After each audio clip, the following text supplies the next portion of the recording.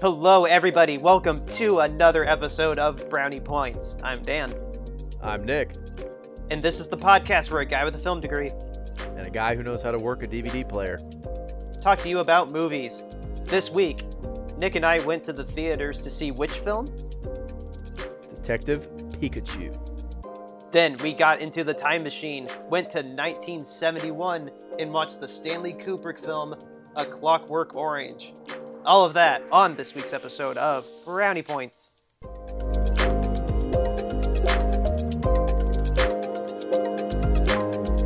Alright guys, this week for Nick and my editorial segment, we are going to do another edition of Trailer Talk. This week, Nick and I have two trailers that came out this week that we have some opinions on. The first, Spider-Man Far From Home. We already had a first teaser trailer, but then this week, the spoiler embargo got lifted, at least on social media, for Avengers Endgame, which... So, just a heads up, we're going to talk about spoilers from that movie, so you're warned. Yeah, well, I mean, this trailer starts with Tom Holland even saying, like, hey, this spoils Endgame, because we kind of have to. So if you haven't seen it yet, just don't watch this trailer. They reveal an insane amount of stuff for the movie now that Endgame's out. Because it's funny, before Endgame, and sorry for cutting you off, I just really want to talk about this trailer. I love it. Yeah, no.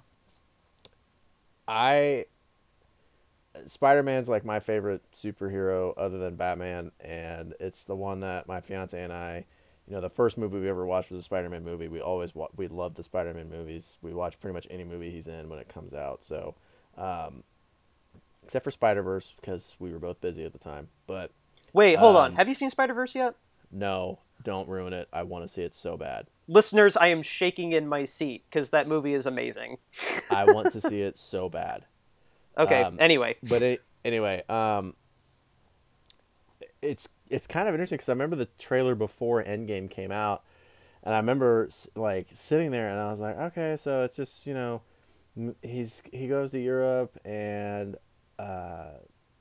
it's just Spider-Man in Europe, which that's neat. That's interesting to see him outside of not only the New York but the United States. I was like, that's interesting. I like that they got Mysterio to be the villain and all that. And then in this trailer, they're just like, oh yeah, we're going to pretty much tell you what the point of the story is. Like, they reveal an insane amount. But also, dude, I'm going to cry in this movie because just the way they start the trailer, it's like, God, stop punching me in the gut, Marvel. Yeah, my first thought was, oh my god, we actually had a trailer before this? Like, I couldn't believe that we had a trailer that... That's a good job by that trailer team. Whatever specific marketing team is working on this film, they did an amazing job in that first trailer, given with how much more information is in this trailer. Well, remember how everyone was like, oh, they ruined that Nick Fury and Spider-Man come back. It's like, honestly, I'm amazed that's the only thing they gave away. Yeah, well, in that first trailer, like, you guys didn't already just assume that he was getting his own other movie, but that's beside the point. Yeah.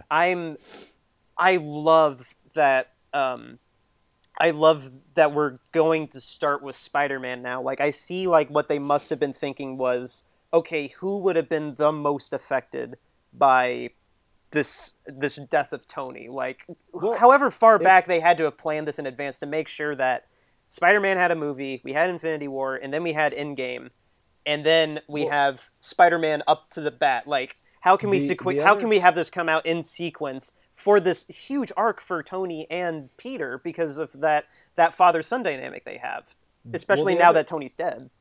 The other interesting thing is, this is the first Spider-Man thing where they're like, we're not giving you an origin story. He's already Spider-Man. We know you know this. Tony clearly is going to be the Uncle Ben to this Spider-Man. Yeah, Uncle Ben absolutely. was never established in the other movies for this timeline. Yeah. But his father figure that he seeks out that dies is Tony. So he is clearly going to be the Uncle Ben presence type thing. Yeah. Which I think is a smart way to introduce that concept without doing like the same thing for the third time in less than 20 years. Well, I hope he it's kind of odd to me. I mean, I am excited for this film still. I'm not trying to be so critical about this, but like, um, if this is going to evolve into him really just kind of being Iron Spider, like if he ends up taking that moniker, or if he just keeps calling himself Spider-Man, and like the questions that would Iron be raised Spider's a between like, suit. It's why not don't a you always character. just wear the iron suit because it's so much better than your suit that just shoots webs, and that's, or well, no, it's got the interface too in his other suit. Well, there's certain like throughout the comics he has different suits because there's one for like when he fights Electro that reduces electromagnetic or electro things. It's more insulated and grounded. There's one that was supposed to absorb more damage for the Rhino. There's one. There's the Venom suit, which is the symbiote, which enhances his strength. Um, Okay, so I made, there's okay, so this, so his I make, his difference in suits really is to counteract a villain. It's not like the Iron Spider suit was more mechanical and used for Infinity War. So he's gonna go okay, between suits. He's not like I said, Iron Spider is a suit, not the character. okay, so I'm making a problem that doesn't exist. Okay. Yes, you need to calm down. Well, no, I You was need to dot. You're at like an 8. You need to go to a 1. my wife brought the, Sir, I'm gonna have to ask you to dial it down. sir, I need to talk to your manager. Oh My my god, I didn't know you had that haircut. well, my my wife brought up, are they trying to make him the new Iron Man? So in my mind, I I told, think that's Captain Marvel. yeah, I said that I don't think that he's going to be like that face of the franchise, but in terms of like, it's like you were saying, he's gonna be the Uncle Ben to Spider-Man. Like he's not going to Yeah, be the new Iron Man. Even like Iron Man is gone. Like that identity is dead and buried with Tony. yeah, So in terms of who the next Iron Man is going to be, I think you're right, and I'm pretty sure like through some reading that I've done, like that it's supposed to be Captain Marvel as yeah, the new face. yeah, Um, but no, like I like that. Also in this trailer, I love that Nick Fury is actually coming like back and having like a supporting role. I like that yeah. Kobe Smulders is Colby actually, Smulders is back too. Yeah, she will hopefully will actually get some screen time because she hasn't had any screen time outside of like Avengers, like to the best of my knowledge. I don't remember if she was that much in like she Ultron or no, she she's was one in of those Winter Soldier, people wasn't she? like her character. She's pretty much if it's an Avengers movie, and Winter Soldier and Civil War were, but Was she in Civil War? I think so. That's what I'm saying. Like outside of like She Avengers doesn't one. appear in like character standalone films. Yeah. She appears in like the ensemble film. Okay. Yeah. But I mean, like in terms of screen presence, like hopefully this will give her some actual screen presence. Like, because I love her character. Like, Yeah, and better than then Robin. yeah. Don't get me wrong, I like How I Met Your Mother, but she kind of got annoying after a while. Well, that final episode was garbage too. God, I hated that. Yeah. I've never watched a TV show and just shouted no. I've had a couple. That was that and Dexter. But getting away from Spider-Man, um, Jake Gyllenhaal, who I've said here on record is one of my all-time favorite actors, is finally coming into the MCU. And I don't know that much about Mysterio, but I can. This is the way they portray it because he's one that I saw in video games and TV shows a lot, and man, this is interesting, but I don't buy what they're selling at all I because of the character. I'm kind of curious, like if he's actually going to be like. So I feel like we're getting tricked. I feel like he's kind of manipulating the yeah, situation to be the he villain. so since you don't really know much about him, Mysterio basically saw Spider-Man and other heroes, and okay, honestly, you know the kid from The Incredibles that grow in the first movie that grows up to be the villain? Oh, Syndrome, yeah. Yeah, it's Mysterio. Oh, that's kind of cool. So basically he's a magician and he sees that, oh, Spider-Man's a hero and everyone loves him and he has all this notoriety, and then he sees some other heroes like the Fantastic Four, especially since they're in New York. And he's like, "Oh, I want that. I really want that." So he starts using his magic tricks and technology that he has, and he doesn't really get the notoriety or the money he wants quick enough. So then he just starts being a villain so that he can get the money. And he constantly like there were several issues where they're like, we finally unmasked Mysterio. It's Flash Thompson or it's Harry. Like they like he he was a master of switcheroo type stuff. So when they go, yeah, he's from a different world. He's here to help clean up this thing because there was this rip in time. I was like, I'm pretty sure he caused it just so he can clean it up and get the notoriety. I don't doubt that he's from another world and that the multiverse exists because it exists in the comics. But Yeah. it's like I don't buy at all that he's a good guy. I really think he's the villain. I 100% agree. I don't doubt that he'll give some words of wisdom or say like have some sort of monologue though. And Like and and I'm not saying that based off of like what's portrayed in the trailers. I'm completely going off all the other stuff. yeah. No, I mean Like and as soon as he showed up and they said that line, I was like, that's not what he is in the comics. So I I allowed the comics and the movies and the games to let me have that mindset. So this trailer is not what gave it to me, and I don't know if that's what's in here or not. yeah, I'm just going off intuition, but I feel like you're on the right track cuz I kind of just especially from now what you just told me, that's not he's Yeah, not going to be a good guy. like Um that's exactly the kind of thing he does. yeah. Exactly what Fury says, where he's like, "Oh yeah, he's from this, and he's here to help us clean this up." I was like, "That's not what he does. That's what he does in the beginning. Is he's tricking you? That's not what he is at all." Yeah. While he's hotboxing himself in that fishbowl.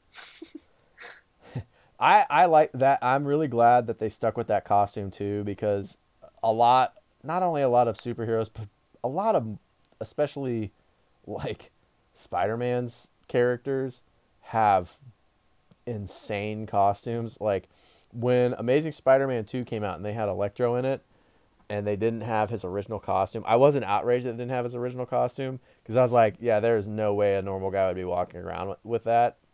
And the tone that movie's setting, it doesn't fit.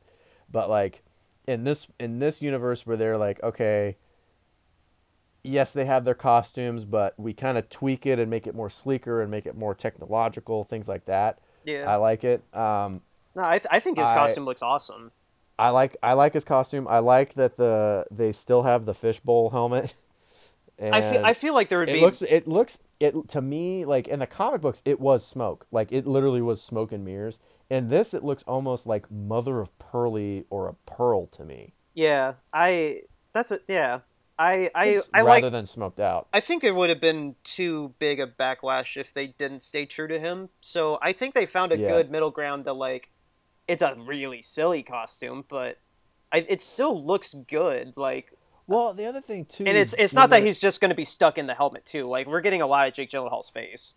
when they're showing him using his powers, I have a really strong inkling that it's gonna be a partial crossover with Doctor Strange type stuff because it looks like he's doing Doctor Strange type stuff.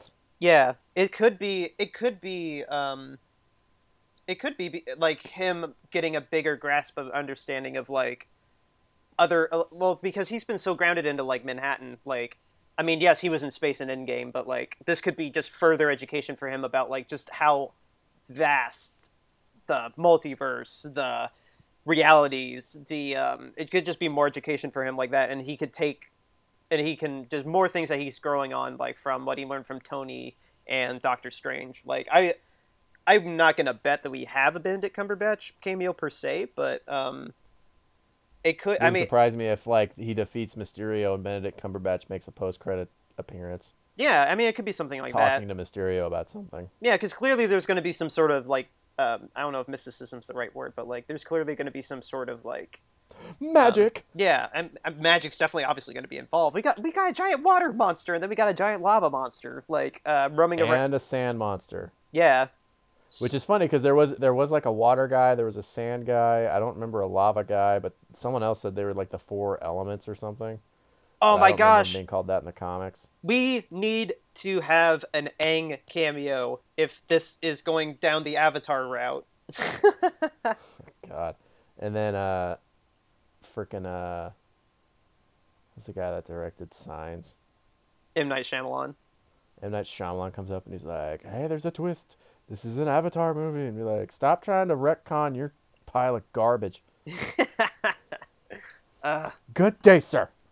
a good day, sir. I said good day. All right, we need to go ahead and talk about our next trailer for It Chapter 2. Chapter 2. We finally have a trailer for It Chapter 2. Nick and I, this is a very special movie for us because before Endgame, this was, I think, the last time we saw each other was when we saw this movie. yeah, back in, I want to say November or December of 2016, 17. It was when Peyton Manning's statue got unveiled at Lucas Oil because we met for the day and we were just hanging around Indy. Right. Went to that mall and you were like, dude, do you want to go see It Chapter 2? You mean and we it, just you went mean to the it, movie theater you in mean that it mall. one? Yeah, whatever, dude. I'm excited. Yeah, no, we saw it together and we had a. It was our first experience. It was my first experience with super nice theaters with reclining seats, and it got me addicted. Oh, really? I can. Yeah, I'd never been in a theater like that. Oh, like oh we wow, walked I forgot in, that. I was like, why do we have to pick our seats? And you go, dude, the chairs are nicer, I think. We like walked in there, and I was like, dude, you can lay down and watch a movie, and you're like, yeah. And I was like, this is the coolest thing I've ever seen. But the movie was pretty intense, and I spent the whole time like, Gah! Yeah, so I you were. really lay down that I much. remember you were having a ball with this movie. Like Dude. we've seen the only other really dark film that I can think of offhand. Correct me if I'm wrong, but I think Mary. huh? Zack and Mary was the only other dark movie. Oh, no. The only other film that was like this dark that we saw together was when we saw Killer Joe together. Oh God. I felt so bad for that audience too, because it was so crazy. I couldn't stop talking on accident. Yeah, you're having a blast laughing at that movie too. Like That movie's insane. Okay, look, I know we're supposed to talk about this trailer, and I know we're gonna talk about the movies we saw this week, but I'm begging our listeners, go watch Killer Joe. That movie is insane. yeah, this was in the peak of the reconnaissance back in I think it's old enough, or no, wait, no, it's not old enough because it came out in 2013. We were in college, man. Yeah, no, it was 2013-14. This was right around when he got the Oscar for Dallas Buyers Club. Like this was peak reconnaissance, whatever. But yeah, no, so we saw that together. We saw It One together, and if things line up properly, we should be able to watch this film together too. And yeah, because that time frame is gonna be nuts. Because if that happens, I will travel at least 2 hours away from my home for 3 straight weekends. Because we got our trip that we're going on, and then I would go to where you're at to see the movie, and then I would end up going back to St. Louis the following weekend. Yeah, for a ball game. You got a lot of travel in September coming. Yeah. Oddly enough, that's usually the month I travel a lot too. I don't know why. But no, or wait, enough about our personal lives. Yeah, no, wait, which no, this isn't your birthday, right? What was the... No. So it's our ball game in St. Louis. No, I was and then this is just me and Kelsey go to 2 games a year. So we would just go back to St. Louis to see a game. No, I'm just saying this wasn't the movie that comes out on your birthday, right? What was the movie that comes out on your birthday? No, that is what is it? That's Joker. Oh, right. And okay, never mind. I got the months mixed up. So anyway, yeah. This trailer, like I was saying, that we've been waiting for this trailer for a long time because at least me, I mean, you can tell me how much you've been following the production, but like I was following this all the time with like Jessica Chastain should do this movie. Oh, she's talking about doing this movie. She's casted in this movie. And then Bill Hader got involved, and I've been digging him on Barry on HBO. He's amazing. James McAvoy got involved with this, and all the original kids are back. Yeah, I thought that was interesting. They show a lot of the kids in it. I thought that was because they never showed the adults in the first one. I thought it was interesting that they are bringing the kids back in some. Well, they won't be like the focal point of the film. Like the kids are still going to be a part of it, but like the adults are more the focal point this time. Andy Muschietti is coming back to direct this film as well. So I'm so happy they kept the same director again. Bill Skarsgård is still going to be Pennywise, and is that him in the picture? The thumbnail? Yeah. No, no, no, no, no. In the picture that's hanging up in the crazy naked lady's house. That's the. When she goes, my daddy joined the circus, and then she goes, because it's the guy making the. I wouldn't be surprised. I don't I believe. don't know what he looks like without makeup. Oh, you don't know what Bill Skarsgård looks like without makeup? No. He's worth a Google. He's been in other things. He's had a decent career. Oh. Outside of it, but he does have those eyes though. Like his big eyes, he has those eyes. Yeah. But I don't think that was Bill necessarily. But I mean, I wouldn't be surprised if it was him with like makeup on. Yeah. But no, this trailer, um, this looks like it's absolutely upping the ante from the first film, like Yeah. hardcore. I'm I I'm Well, I'm so excited for this. I never get excited for scary movies. This is, like I said, not only was this before Endgame, the last time that me and you saw each other, but like this was the last movie that I saw that wasn't like an existing franchise that I was already really into that got me to go, "Oh my God, I can't wait for the sequel." yeah, Like it the wasn't like Star Wars and Avengers and all those like they were existing. I went in and saw this and I was like, I don't know if I'm gonna like it, but I'm willing to try it out. And I left and I was like, I loved that movie. it Like yeah. it's like I said, I don't really get that hype for horror movies, and that is the first horror movie in a really long time where I went, I need to buy that. Yeah, it's definitely the best Stephen King adaptation, probably since The Mist or 1408, in my opinion. Yeah.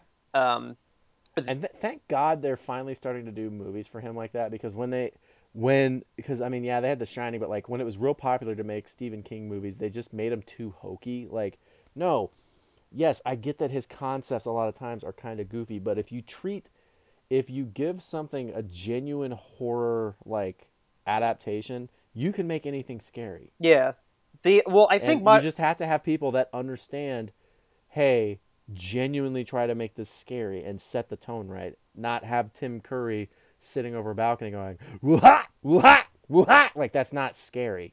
I yeah, well, I think modern technology is helping a great deal, but I'm glad you brought up the old one because I was going to ask if you saw the old one. I watched it on. I watched the old. Yes. That doesn't sound. I okay. If okay, I'm almost positive I did because I remember when I was in college, me and my friends would have like movie night, and we would always have a theme. Like one was Adam Sandler night, one was horror movie night. That's how I know I've seen the Blair Witch. I saw it on horror movie night. We were drinking a lot, so I'm pretty sure we did because I remember one of my friends telling me, dude, this was one of the scariest movies I'd ever seen. And then we ended the movie, and I was like, you're a pansy. That thing is not terrifying at all. No, That was really funny. that's exactly what I was going to say. Is that like I watched it? It was on Prime or Hulu. I can't remember which one, but it was on there. I'm like, oh, cool, the one from 1990. I want to watch this. Yeah. And dude, it doesn't hold up at all. No, it does There's some not. things about it that are kind of cool, like Jason Ritter. Forgot he was in it, should say I didn't know he was in it. I liked his performance in it. I liked Tim Curry's version of it. Like I thought at times he was creepy, but his teeth looked terrible when he was biting somebody. Some of the visual effects, like when like he turns into like a giant friggin' spider, right? Like Stop motion. yeah, oh my god, the whole second, like this was a TV movie that was 90 minutes and then 90 minutes, and And then they just went, let's make a VHS. oh my gosh, the visual effects in part two are terrible. Um, but there are allusions to like they're gonna do what happens in the film in the book.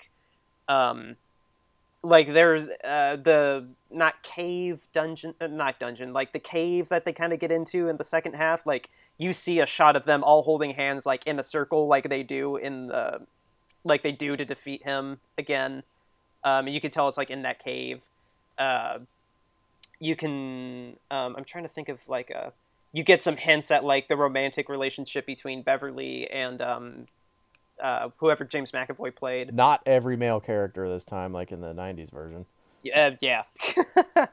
um, but no, one thing I want to ask you about, like before we wrap this up, did you notice in the trailer itself, the sound mix, because we were listening to it with headphones?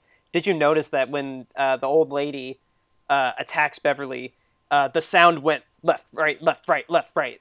I had one headphone in, Oh, and it was all through the left. So no. The one thing, okay, okay. the one I thing just I I just wanted didn't to throw notice that out though, there because that scared the crap out of me watching it just a couple minutes ago. the one thing I did not notice that I noticed this time. So the first 2 or 3 times I saw this, like when I made the post to share it on our Facebook page, um, the first time or the first 2 times I watched it, it was on my phone, and then I watched it full screen on my laptop this time. I didn't notice that when Beverly is inspecting her living room after she goes back in the kitchen, I didn't notice that she peeks around the corner when she's butt naked, and then I didn't realize that she like, because it's obviously Pennywise. I didn't notice that she does the Pennywise herky jerky motion because in the first movie, Pennywise like they're like, oh, he's just like running like crazy trying to scare him. Apparently, that's just how Pennywise walks as a human because whenever you see the old lady in the back and she's not the main focus and she goes to walk, she walks like she's having a seizure. Yeah. Um, so I didn't notice her peek around the corner and then like go to walk from the from the right side to the left, and then be like across. I just noticed her come out butt naked when she's like, "Are you daddy's little girl?" And then the sound of the naked, wrinkly Yeah. smacking together. Well, Um, it makes sense why he would walk like that because that's not his natural form. His natural form is like that glowing entity kind of like yeah, thing. So like the fact, God. yeah, like he just takes a physical form of like whatever scares whoever he's talking to. Yeah, and apparently naked old wrinkly ladies are terrifying. I texted you that like, and I wrote it on the Facebook page. Like, Dan, I don't know what's up Dan with just Stephen sent me King a and naked text because I ladies. texted him. I was like, "Hey man, the It trailer came out. It's really creepy." About 3 minutes later, when it's over, I get a text message from Dan. He goes, "Why is he obsessed with naked old women?" Well, for people who saw The Shining, the Kubrick one, um, I haven't read it. I know it deviates from the book a lot, but um, so if there isn't a naked old lady in the book, I'm just going off of the film. Then why is his films obsessed with this? Why is there two Stephen King stories on his resume that involve creepy naked like 70-plus-year-old women? Like, yes, it's creepy, but like, okay, like I just personally am like, okay, that's enough, thank you. Like, um, but no, it's again, like I always say when we talk about trailers, like I always take them at face value. But I mean, for this one, it's hard for me to not get so excited for this, just because Oh, we have another film that we've seen that we can kind of guess what's going to come from this film out of it, especially since it's the same director, the same young cast. The adult cast is that film to amazing. me too. That year, that was years before we did this podcast, but um, that movie was honestly kind of the most one of the most surprising movies of the year to me because I was like, you know, it'll maybe be okay. And I left it and I was like, that was one of my favorite movies I saw this year. Oh, that was one of mine too. It was Like amazing. Kelsey is terrified of scary clowns and I was trying to drag her to that movie. Like it was so good. I wanted to be like, "No, seriously, you'll be fine. Like just go with me so I can see this again." Ah, man, it's so good. We're so excited for it. Um, So good. yeah, and with that, we're going to take a very brief break, and then we are going to talk about our first theatrical film, or our first film, which is our theatrical film, Detective Pikachu. We'll be right back.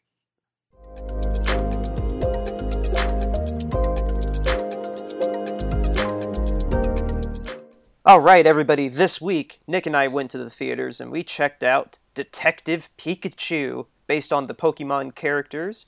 The film was directed by Rob Letterman, and I don't blame you if you don't know that name. He's mainly known for animated films like Shark Tale and Monsters vs. Aliens, but he did direct the Jack Black film Gulliver's Travels and Goosebumps, so he is pretty well known for making child-friendly films, which this one certainly is. Hmm. And the film obviously stars Ryan Reynolds and Justice Smith, who I was not familiar with before this film at all. I didn't see Jurassic World yet, and I forgot he was in Paper Towns, and I didn't watch The Get Down either on Netflix. But those are the main things that he's known for. But Is he? I feel really weird asking this. Is he related to Will Smith? Because I always thought there was something about he had a lesser known kid. I don't. I have everything up here.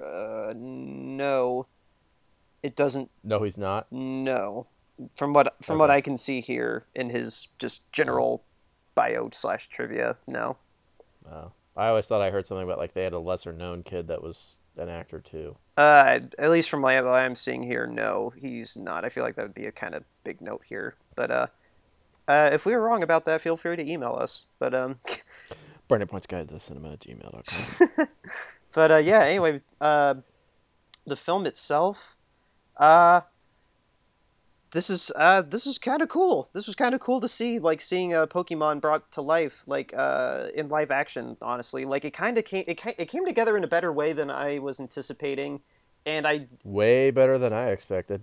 yeah, and I like that they didn't try to recreate anything that was done in the show or the previous films. Like, I'm not assuming this stayed very true to the video game because I didn't play the Detective Pikachu video game. But I don't think there was a video game. no, or wasn't Detective Pikachu a video game? There was Hey There Pikachu, like a Nintendo 64 game where you took pictures and stuff like that, but the only video game reference I saw was never mind, it goes into spoiler territory. Yeah, Detective. I'll talk about it when we Yeah, get to the Detective spoiler part. Pikachu, the Nintendo 3DS game.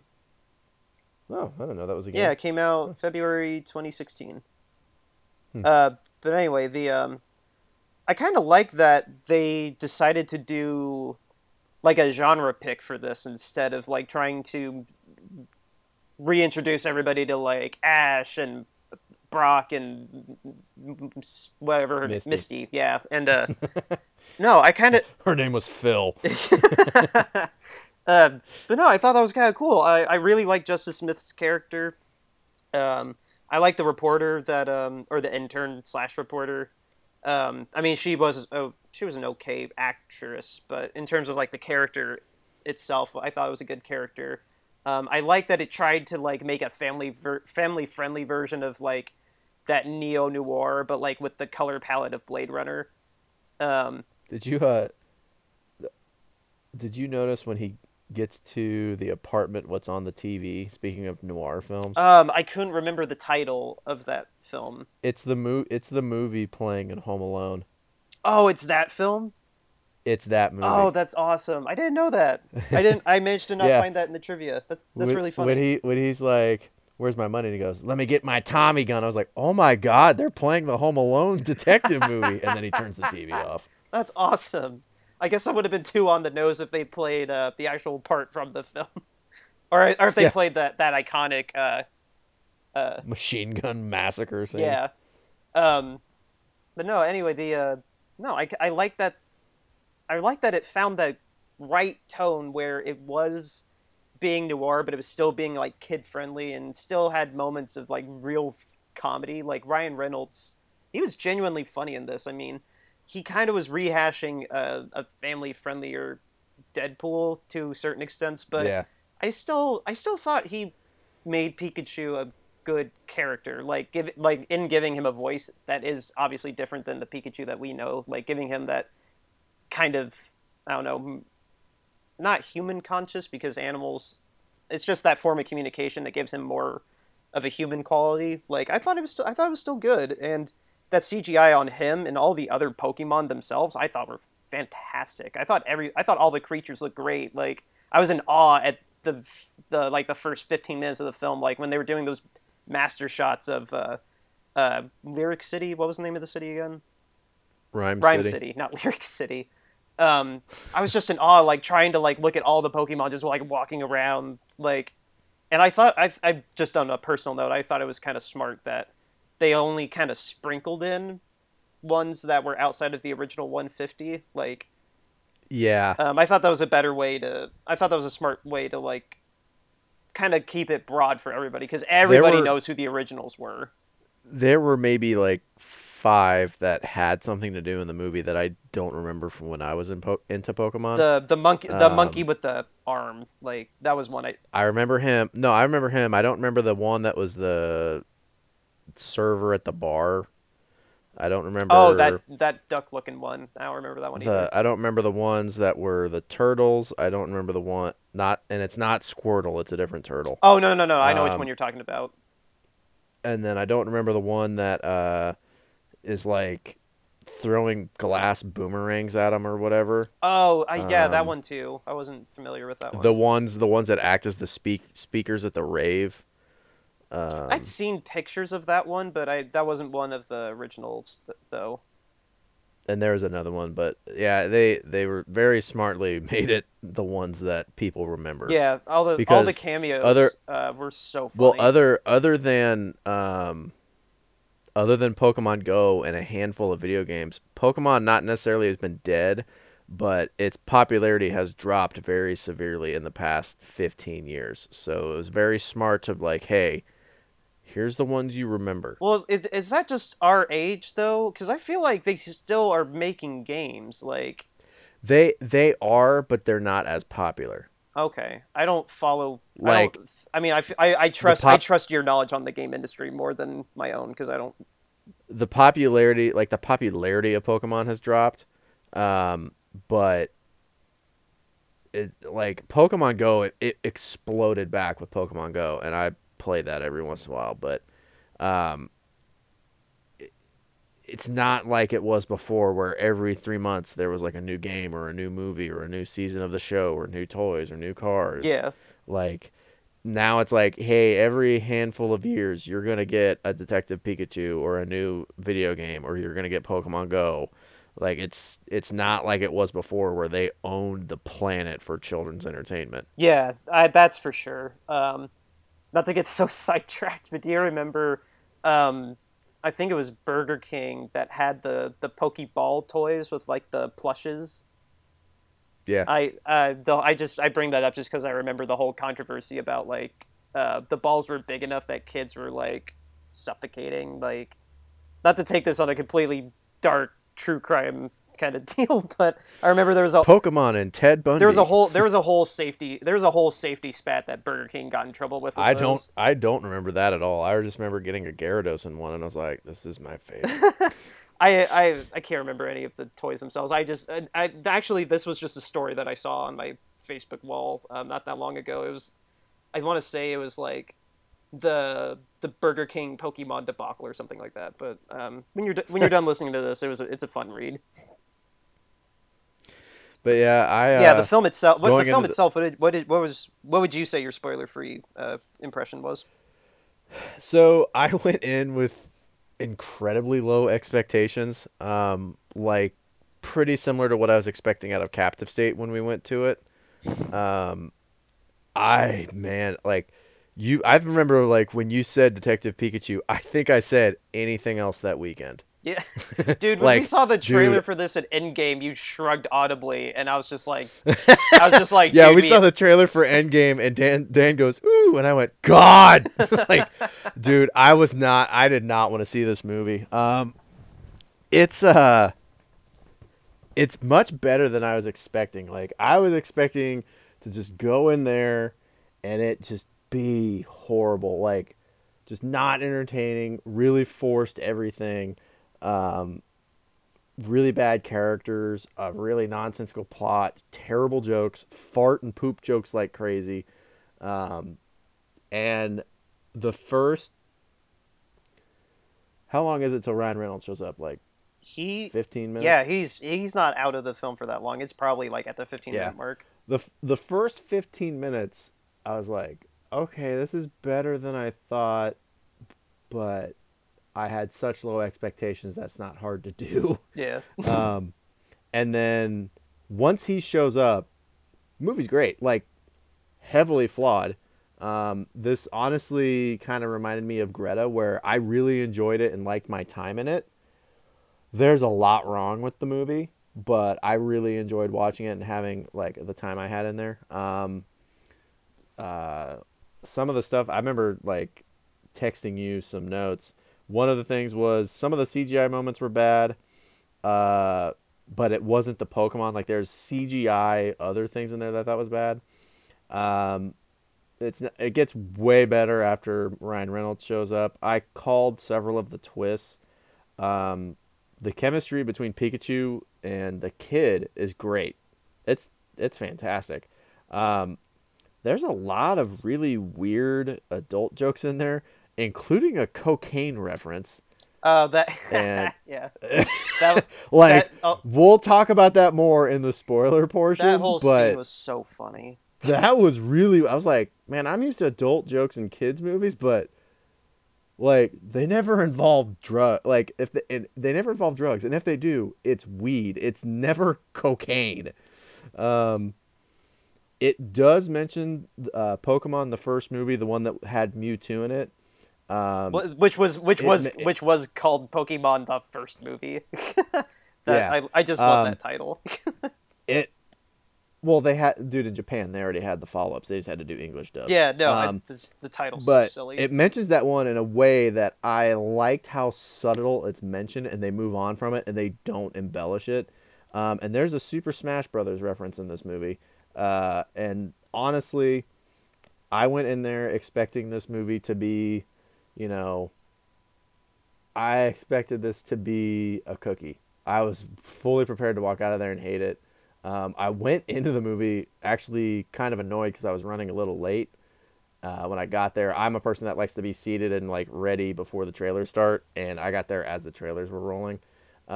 But I left the movie pretty happy with it. It's a half a pan for me, You were happy with it, but half a pan.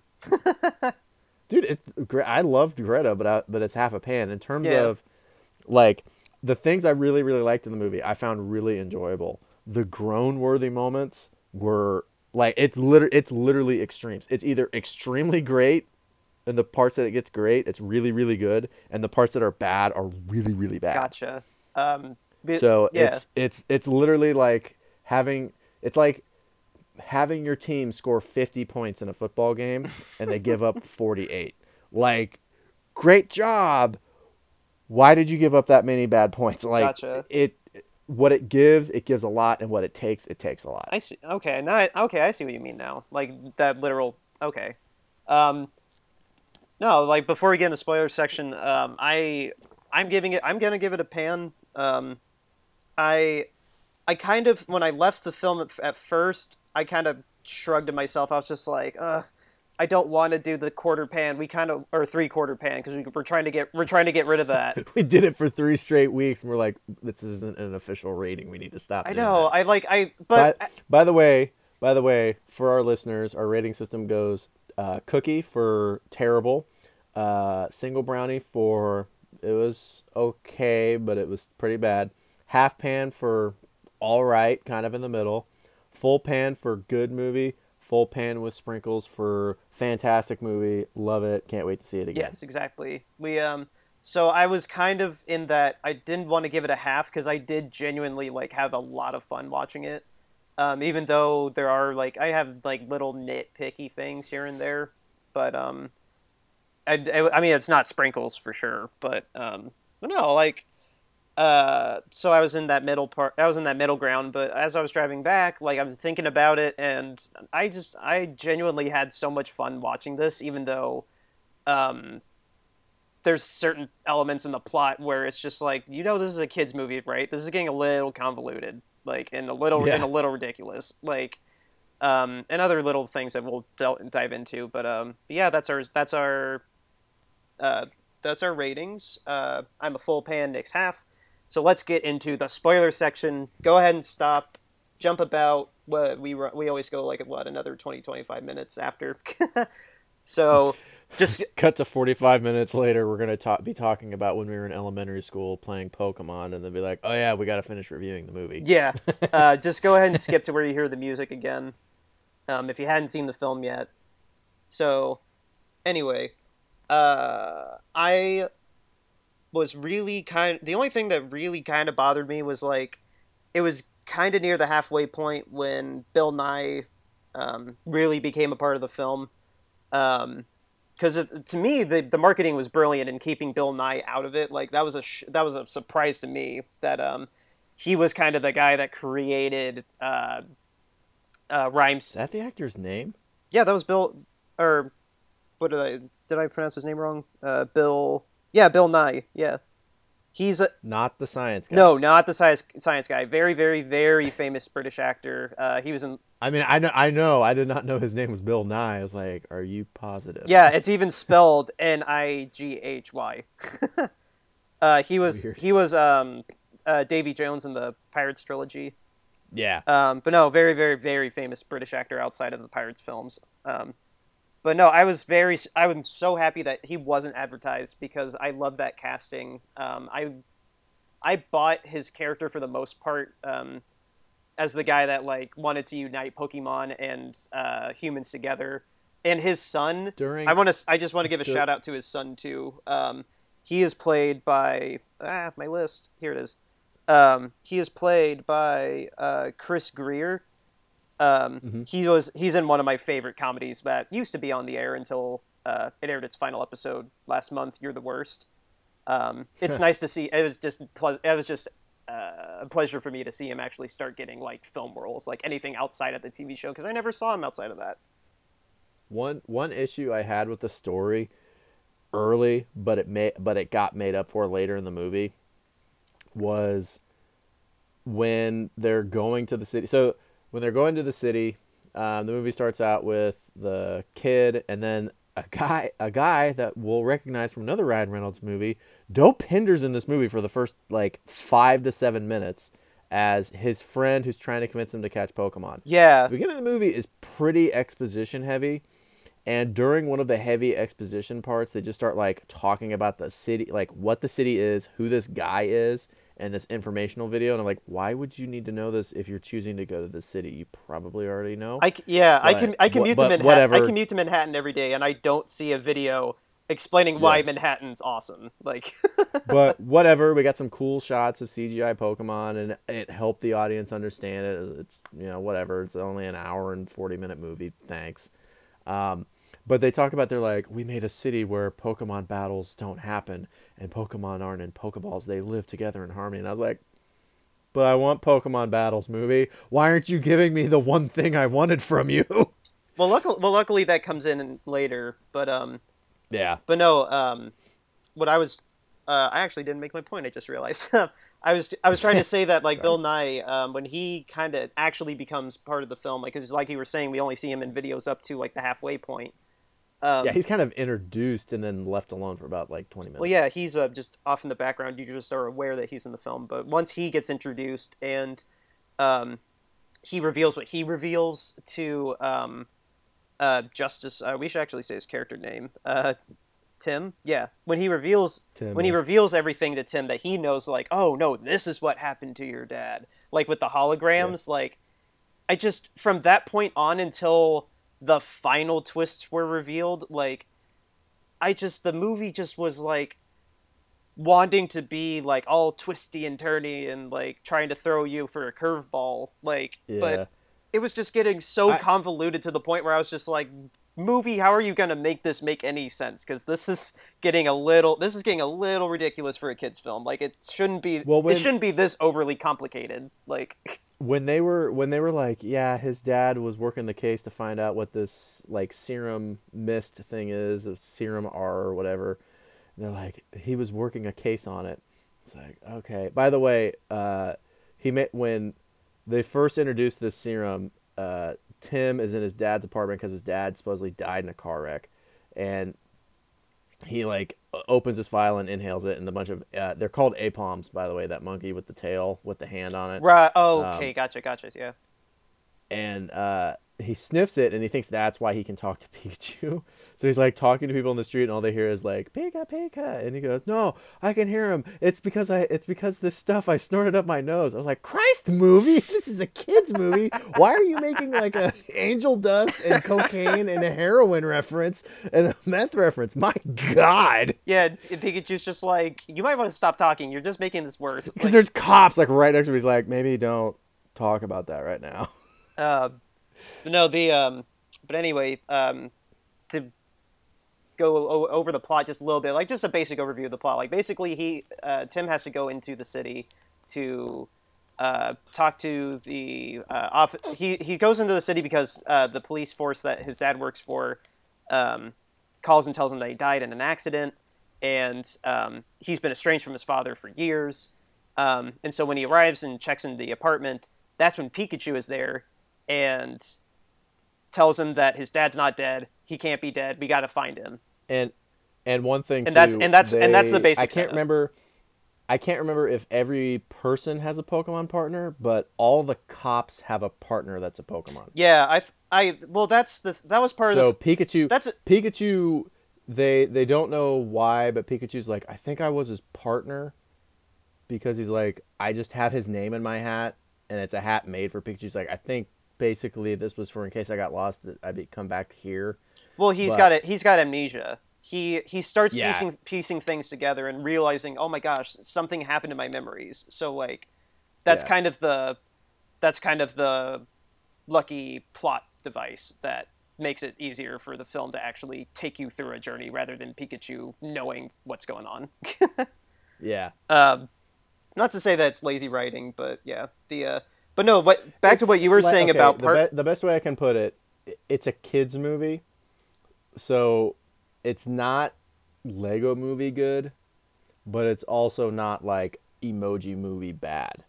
Oh my goodness. Can I just preemptively blackball the Emoji Movie because I've actually seen it and I don't want to watch it again?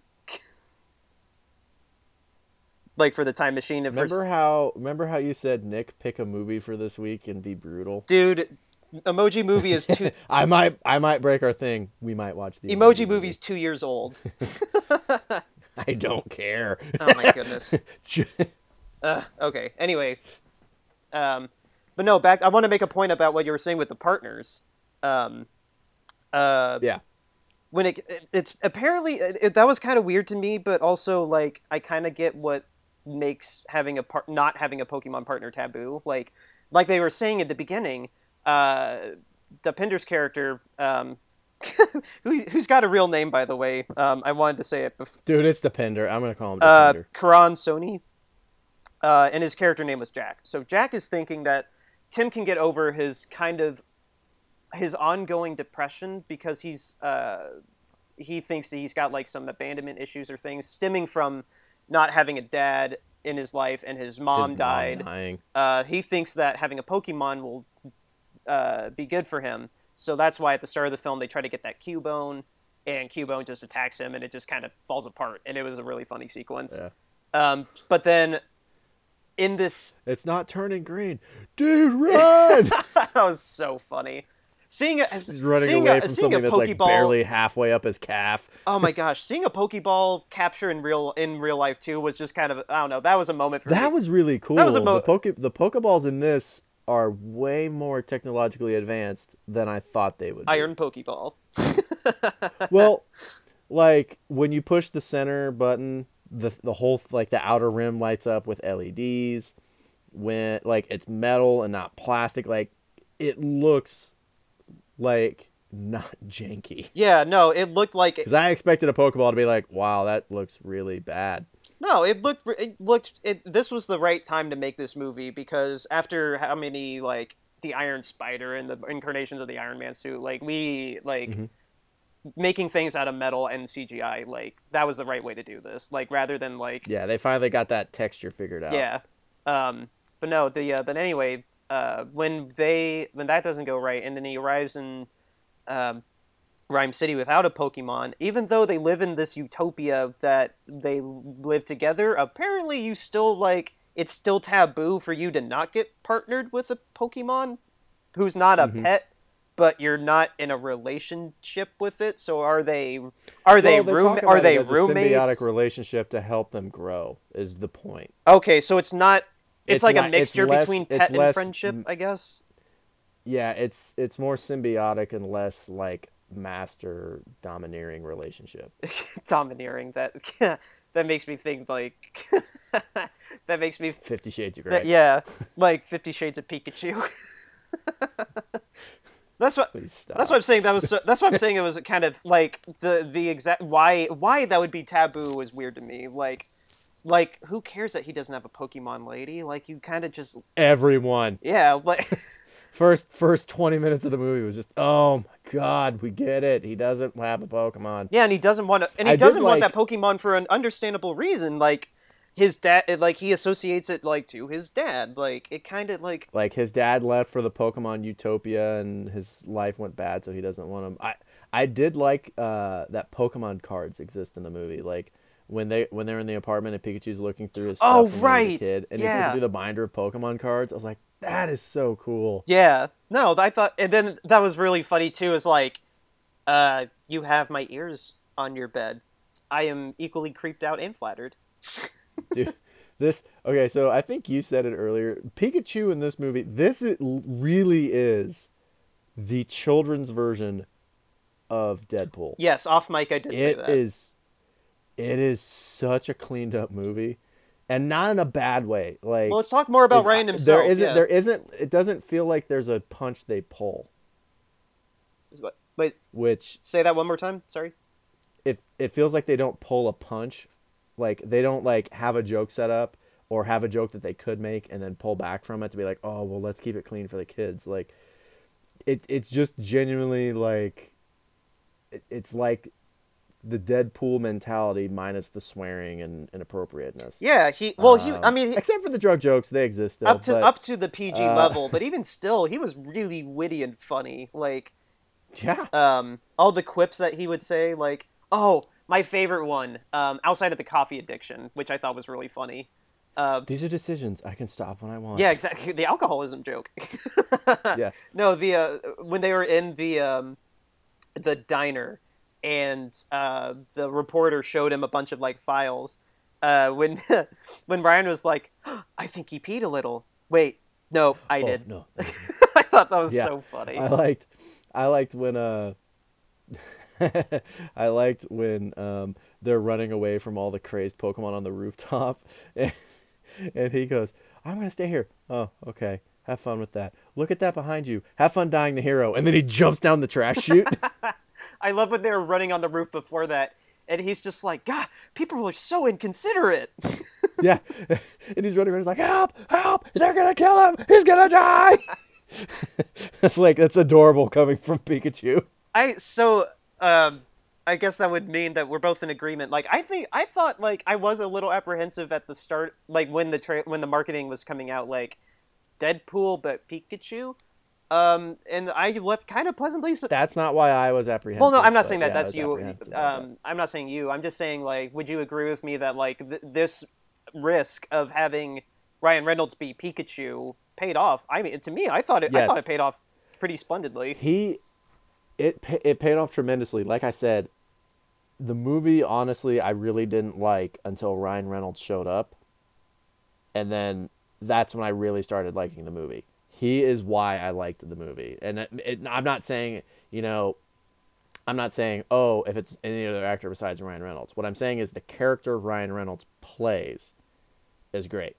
Yeah, Is why I like the movie. yeah, that kind of natural charisma and uh, He has a great relationship with the kid. Like their chemistry is phenomenal. I want to see some behind the scenes of like how like if there was any time that they actually were together because I don't because Vin Diesel, at least to the best of my knowledge, Vin Diesel was never like on set because James Gunn's brother would be playing, or well, not Groot, but he James Gunn's brother would play Rocket, but no, to the best of my Yeah. knowledge, Vin Diesel was never on set as Groot in a mocap suit. He would just do the ADR.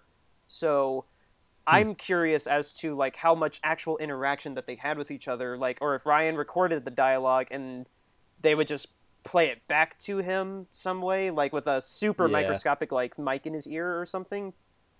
Um, Or maybe they just had Ryan Reynolds standing off camera maybe like yeah, interacting. like maybe like so. I mean, that just it's just funny that you say they have Or maybe they recorded everything and then they just had the kid redo it again. maybe like maybe they did ADR together too to like clean up the audio. I Yeah. mean, there's all these different techniques that like I know like how they could do it. So like the fact that it still comes off like this great amount of chemistry that they have, like it Yeah. really is kind of amazing because like I'm not inclined to believe that like Ryan Reynolds necessarily was like on set every day, like Yeah. um But no, I mean, you're 100% right. Like that kid was phenomenal. Like Yeah, I see a lot of promise for Justice as an actor. yeah, I really honestly like bought him like whenever he was mourning, like when they were crying after they went to Bill Nye's office for the first time, like when they were crying on the part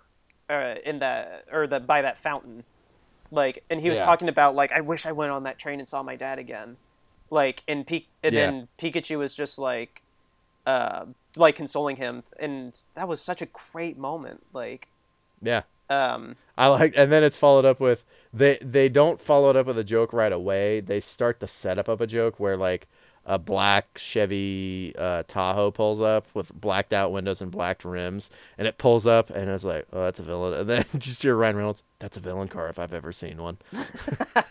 yeah, that was funny.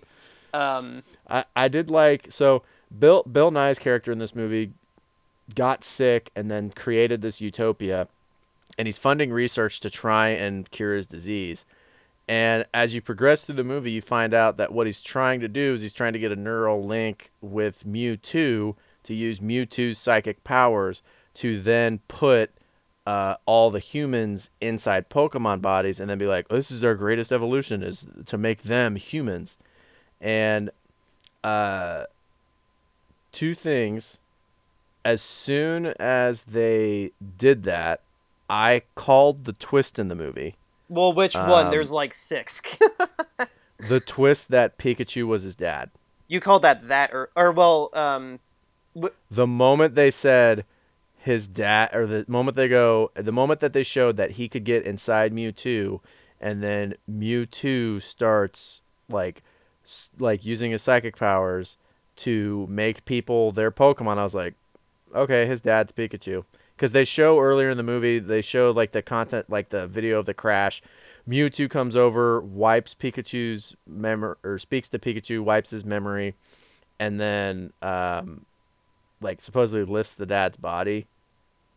And yeah. then I was like, okay, that didn't go the way the security footage is showing. It shows it really is that he put his dad's personality into Pikachu and then took the body for safekeeping, which is what they say later in the movie.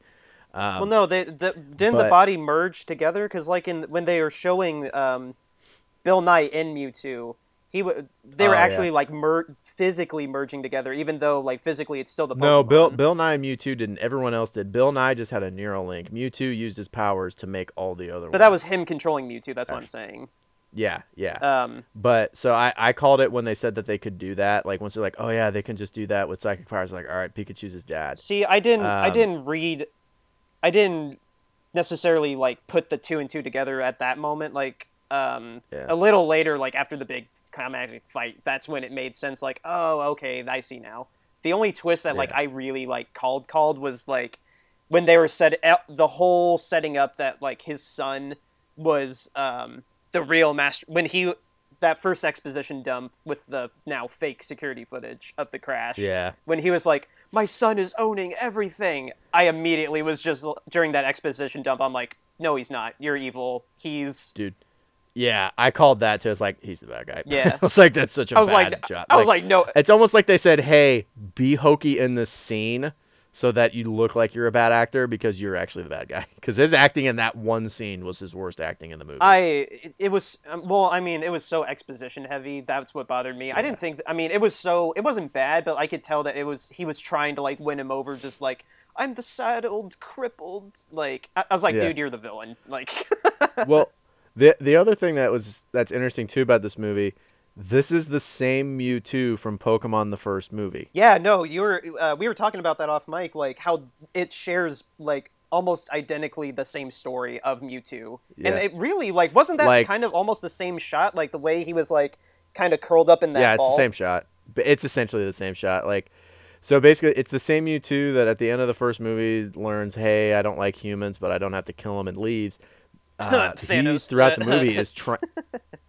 First of all, Thanos was right. The less purple person in this movie was wrong. But Mewtwo throughout this movie actually helps humans. He helps Pokemon and he helps humans multiple times. But he because they say, and it's, I mean, it's the connection they make to the first movie. It's so quick that I can understand why some people would miss it. There's a scene where they go back to the laboratory where they find out where the car crash was for this kid's dad, and they basically get these holograms to start playing, and they say and they go, we are using Mewtwo to harness this energy. He escaped from the Kanto region lab.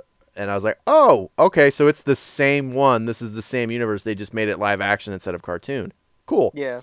Um, and then it's followed up with some of the worst CGI in the movie. None of the CGI on the Pokemon looks bad. Like, they very smartly were just like, hey, make 3D renderings, put some texturing on it that we can't put in the cartoons, but don't try and make this look like Sonic the Hedgehog level realistic, which we didn't talk about last week. Oh my God, that thing looks horrible. Thank God they're redoing Yeah. it. But the precedent that sets by having fans complain that they tweak the movie, that's a whole other semantic argument. But Yeah. it's the same Mewtwo. It's really cool. And then in the final battle, the Smash Brothers reference is Mewtwo when he's still under control of Bill Nye, and Pikachu, they're on a rooftop. Pikachu starts running at him, and Mewtwo starts going at him. That rooftop with the backdrop they have on it looks exactly like the Pokemon trainer level from Super Smash Brothers. Oh, really? Yeah, Oh my! it looks identical Holy to it. crap! I missed that. I thought when you texted there's me. there's an it has to be, it's one shot and it's at this certain angle and it lasts for about a second and a half and then it goes somewhere else and I was like, that's a Smash Brothers level. Wow, and yeah, that's perfect that they were both in it too. Yeah, I thought because I think they were the only two Pokemon in the first Super Smash Brothers, which is where that level debuted. when I was looking at your notes, because you sent them to me, you said the Smash Brother reference. I mean, I didn't really follow up on it because I thought, oh, the like Thunder... I said, dude, second and a half, it's really hard to catch. I thought you were saying like the Thunder Tackle. I thought you were gonna say like it was either the Thunder Tackle or the fact that like they were fighting each other and they both just happened to be in Smash Brothers, not that they actually recreated that one shot. That's actually, you kind of make me want to watch this one more time, like literally only for that shot. I want to watch this movie with you in a setting where we can talk, because I think it'd be a really neat movie for that, like where me and you could just point out like the tiny little nostalgia bubbles from when we were kids, like when they have a Gyarados in the movie, and like I said, that's my favorite Pokemon, and even going into it, I was like, look, I think this movie's gonna suck.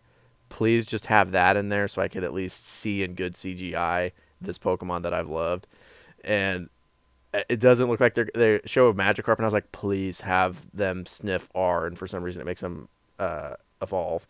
And then they like kick him out, and Pikachu's like, oh, all you gotta do is give him a kick, and he kicks it and doesn't do anything, and then out of nowhere it evolves into a Gyarados, and I was like, oh, yay! I thought that was awesome. I thought that was a great way to cap off that otherwise really phenomenal sequence too. Like that was him. That was when they were fighting. That was it was the a good Charizard sequence, but it was versus also really exposition heavy. Sorry, what? It was a good sequence, but it was also extremely exposition Well, heavy. that's the whole film. The whole movie's that. The movie didn't shut up many times. Like there were a couple times, but it's not as bad as Hellboy, where it's like over 2 hours and every line is exposition. Yeah, no, it definitely wasn't that bad. But no, the I guess a good way to cap this off would just be like one more note that I have is and I got a question too that I'm going to ask you. But we got to remember to do these at the beginning of the segments like we used to do. Well, I think it's a good way to tie it off for this one. But anyway, the last like note about the film that I have is it's just how much credit the producers and the directors you got to give them for just letting this world exist. Like it wasn't so much about setting up like a universe. Like this movie was not preoccupied with setting up. Don't ram it down your throat. Yeah, no, it wasn't preoccupied with like trying to establish like, well, not like the world of Pokemon. I mean, everyone it was smart in assuming that everybody knows what Pokemon is, but it wasn't trying to set up like a Poke cinematic universe. And I actually was genuinely like a little surprised at the end of it when I was like, wait, there's no loose ends. This was a complete story. Yeah. This is actually it. There's no indication that there will be a Pikachu 2. Like, this was a complete start and finish. I haven't had that in Yeah, so long. Like we as a whole film going uh community, like when it comes to like Hollywood films, like I'm more used to this with like independent films, but like yeah, coming out of the Hollywood cog machine, the fact that this was a complete story and it didn't try so hard to set up a universe or a franchise, like I'm genuinely like curious what they're gonna do now because this is gonna make a lot of money. It's not gonna be Endgame from what I can tell. We are recording on Saturday, but from what I can tell, it's not yeah. gonna be. When I went to see it, it's opening night. They have it in a small theater. Granted, the theater was completely packed, but it's in a small theater, and they still had Endgame in the large theaters, and pretty much everyone there was going to see that movie. Yeah, no, it's not gonna beat Endgame. Yeah, I think Endgame's gonna stay up there for another like 2 weeks until Aladdin. yeah, Um, but um, but no, like the fact that like again, I really am genuinely curious like what they're gonna do because obviously like this will make money and like people will go see Pokemon in real life. Like they love yeah, like the novelty of Pokemon live action, especially with how good they look. Like this gamble paid off, but yeah, now the question of like okay, well we kind of already established that like especially the way it ends that Mewtwo separates Pikachu back into physical Ryan Reynolds, by the way. I love that he was actually yeah. in the film. And then Pikachu's just a Pikachu. Like, it can't be Detective Pikachu per se, because, like, if they do continue Tim's storyline, like, him deciding, hey, I got my dad back, I want to actually be a trainer now. Like, Hmm. I mean, it would just need a new title, but, like, I don't know. Like, again, I'm just really curious what they want to do now. Like, because it was such a complete story. Yeah. Only other point I really got on it was it's two. It's kind of two in one. The bad CGI moment that we've been kind of alluding to that we never discussed was Psyduck uses his, I think it's his headache attack or whatever, and he like sends a ripple beam out, and the ground starts like breaking up, and they think it's an earthquake. When they ran through that, I was like, the genetic experiment was just getting larger of whatever those turtles were that had like Oh yeah, yeah, terraform on the back of them. When they left there, I was like, those aren't the experiments. They're out the door you're about to go to. They're going to be insanely huge. I didn't think they were the ground, but I said that those it's bigger. It's so big you're not going to notice it until it's too late. that was Um, something I was a little but confused at too. Yeah, that CGI was Hellboy level bad. Like, dude, it was awful. yeah, And it's really weird because it's only in that scene. yeah. The surrounding them in an environment like that, yeah, they kind of dropped the ball with that. But like, Yeah. um, I I was only confused by like the logistics of like them owning that much land that literally like the size of a small town. Like, and there's what, like six of them? They had enough Hmm. land there away from the city to like literally have an six earthquake causing level sized Pokemon to just Yeah. stand up, stretch their legs, and then they just sit back down. I was like, that's Yeah. kind of a big deal, guys. Like, Yeah. that was kind of crazy. Um, but no, I do agree that it doesn't obviously it doesn't ruin the film, but that was just another one of those head scratching moments that keep it from getting sprinkles for me. I was just like, it's kind of a big Yeah. deal that there's just kind of six Pokemon there that are that big, and then we kind of just never bring it up again. Like, Yeah. but It's a good movie. I'm glad. I am so glad I was wrong about this. yeah, Like I kept telling you too. I was like, I really don't want to be right. And it's not because it's like I don't want to go in there and be bored and annoyed. It's more of I don't want to hate this movie because I liked it a lot when I was a kid. Like let me let me leave the way I was feeling where it's like awesome. You respected something that I really loved as a kid. You treated it with a lot of respect and dignity. Yeah, it's flawed, but it's really hard to make a movie, especially a kids movie that's not flawed, but awesome. You didn't spit on what I loved as a kid. You treated it with respect. So that's why to me it's a half pan. It's like I said, as much as it gets right, it also gets as no, wrong. and through this discussion, I do understand that stance more. And I my genuinely liking it more than you. Like, I it met it. It exceeded my expectations too. I was kind of expecting like a 50-50 kind of like you, like I was expecting more of like a kids film too. This is way much more of an accessible film than I was expecting. Yeah. Like I was saying, the producers did a great job in just respecting the source material in a way and not trying to like. I mean, there was a lot of exposition, but like it wasn't it was plot exposition. It wasn't like world building Yeah. exposition. Ryan Yeah. is great. Justice was great. Just I had a lot more fun with this film than I expected, and at the end of the day, like Same. I was just happy when it was done. Like Yeah. and I'm glad that this exists, and it makes me optimistic for whatever Pokemon wants to do with Warner Brothers for the near future. Um, Yeah, there is no post credit scene too. That was I remember texting you because I was like, I really wonder if they're gonna put one in. There's no oh post yeah, credit scene. I booked it the second the credits started. Yeah. um, but yeah, with that, uh, we're gonna hop into the time machine, go to jolly old England, 1971, to talk about the Stanley Kubrick classic, A Clockwork Orange. We'll be right back.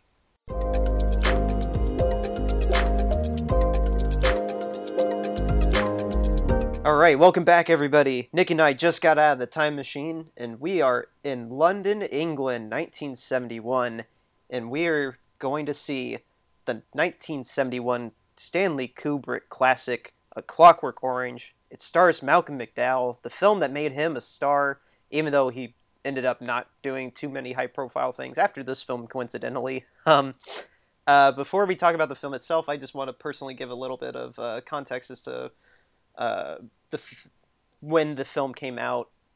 Uh, Stanley Kubrick was actually just fresh off of 2001: A Space Odyssey, and he was in the midst of his ongoing project that never got off the ground. He wanted to make a Napoleon film, literally his entire life, but that never came to fruition. So, in a break, while trying to do the research for this film, he was given this book, A Clockwork Orange, which was written by Anthony Burgess, and he fell in love with the book and decided that this was going to be his next film since Napoleon wasn't going anywhere yet.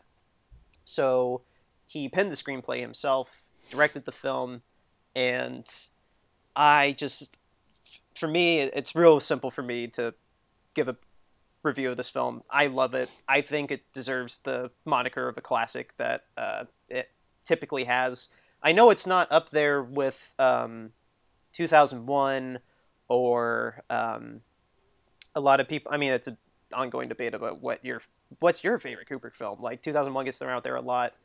Um, I personally like this is more or less like my favorite, and there is some subjectiveness to it that I can dive into a little more later. But no, I think Malcolm is amazing. I think Kubrick did a spectacular job adapting this with a cool little thing he did at the ending that we can get into later as well.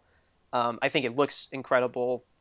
This is as Kubrick gets with his cinematography. I love how 70s future looks. Like, because this is set in the future after an unspecified. I always speculate that it's an economic collapse, but or some sort of social collapse. But yeah, that whole future design I think looks great. I think all the acting is awesome.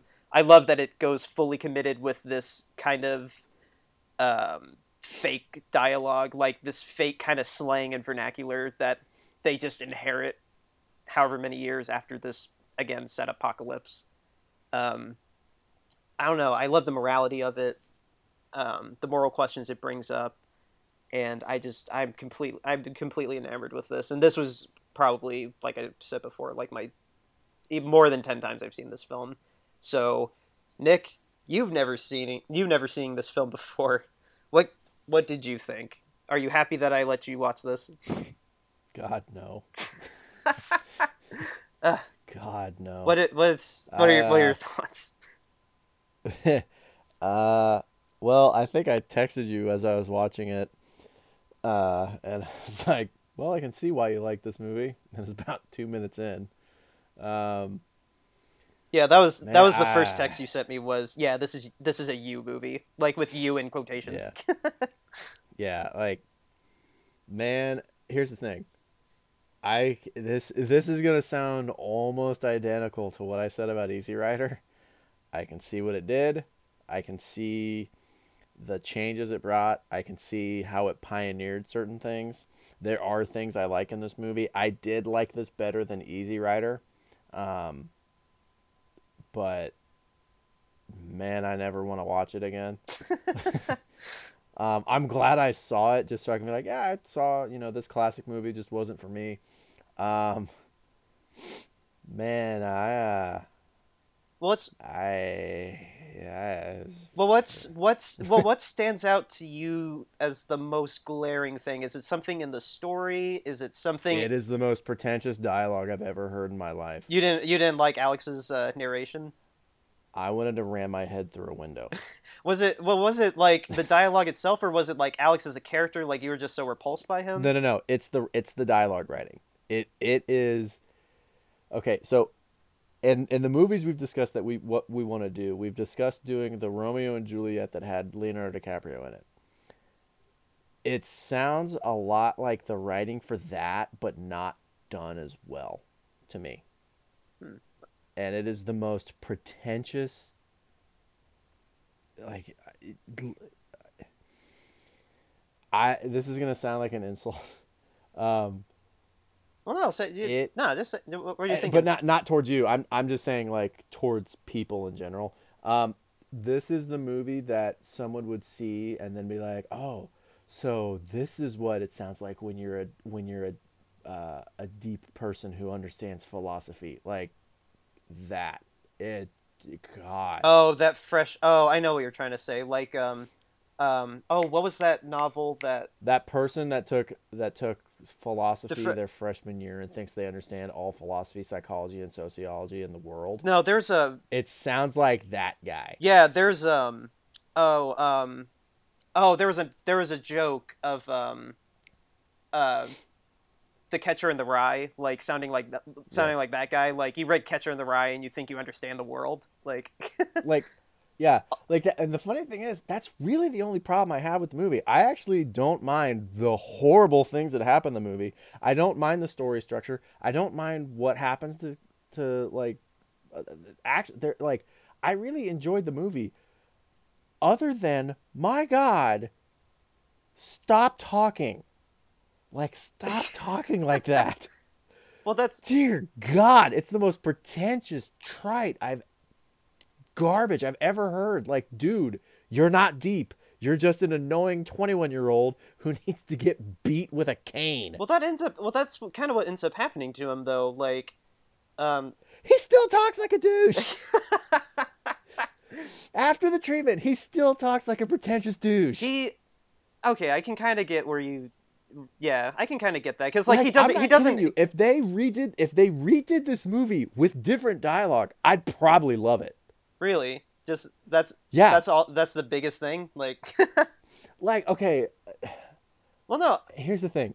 With this movie, I really like that's the only thing I remember sitting there like, Jesus, stop. yeah Like, there's a rape scene like what, 5 minutes into this movie? not oh no yeah no the first one yeah I don't mind how dark this movie goes. I really don't. I have no problem with the dark like, okay, let me reword that.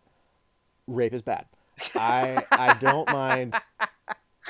don't mind that this movie is dark and then basically just punches you in the jaw with its darkness right at the front to kind of set the tone of what the world is yeah like. It's because it's, hey, this world is terrible. There are people in it that will uh, take advantage of you and do whatever they want for their own sick, twisted gratification and entertainment. I don't mind that they set up that world.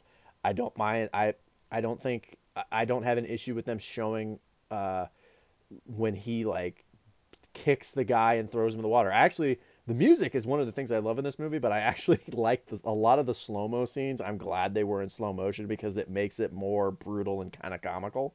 But yeah there is a, just still that little like moments of levity there's yeah the one thing I sent you, and the further I got away from the film and the more I could think about it, I sent you the text. Oh my God, there is so much notice my directing in this movie.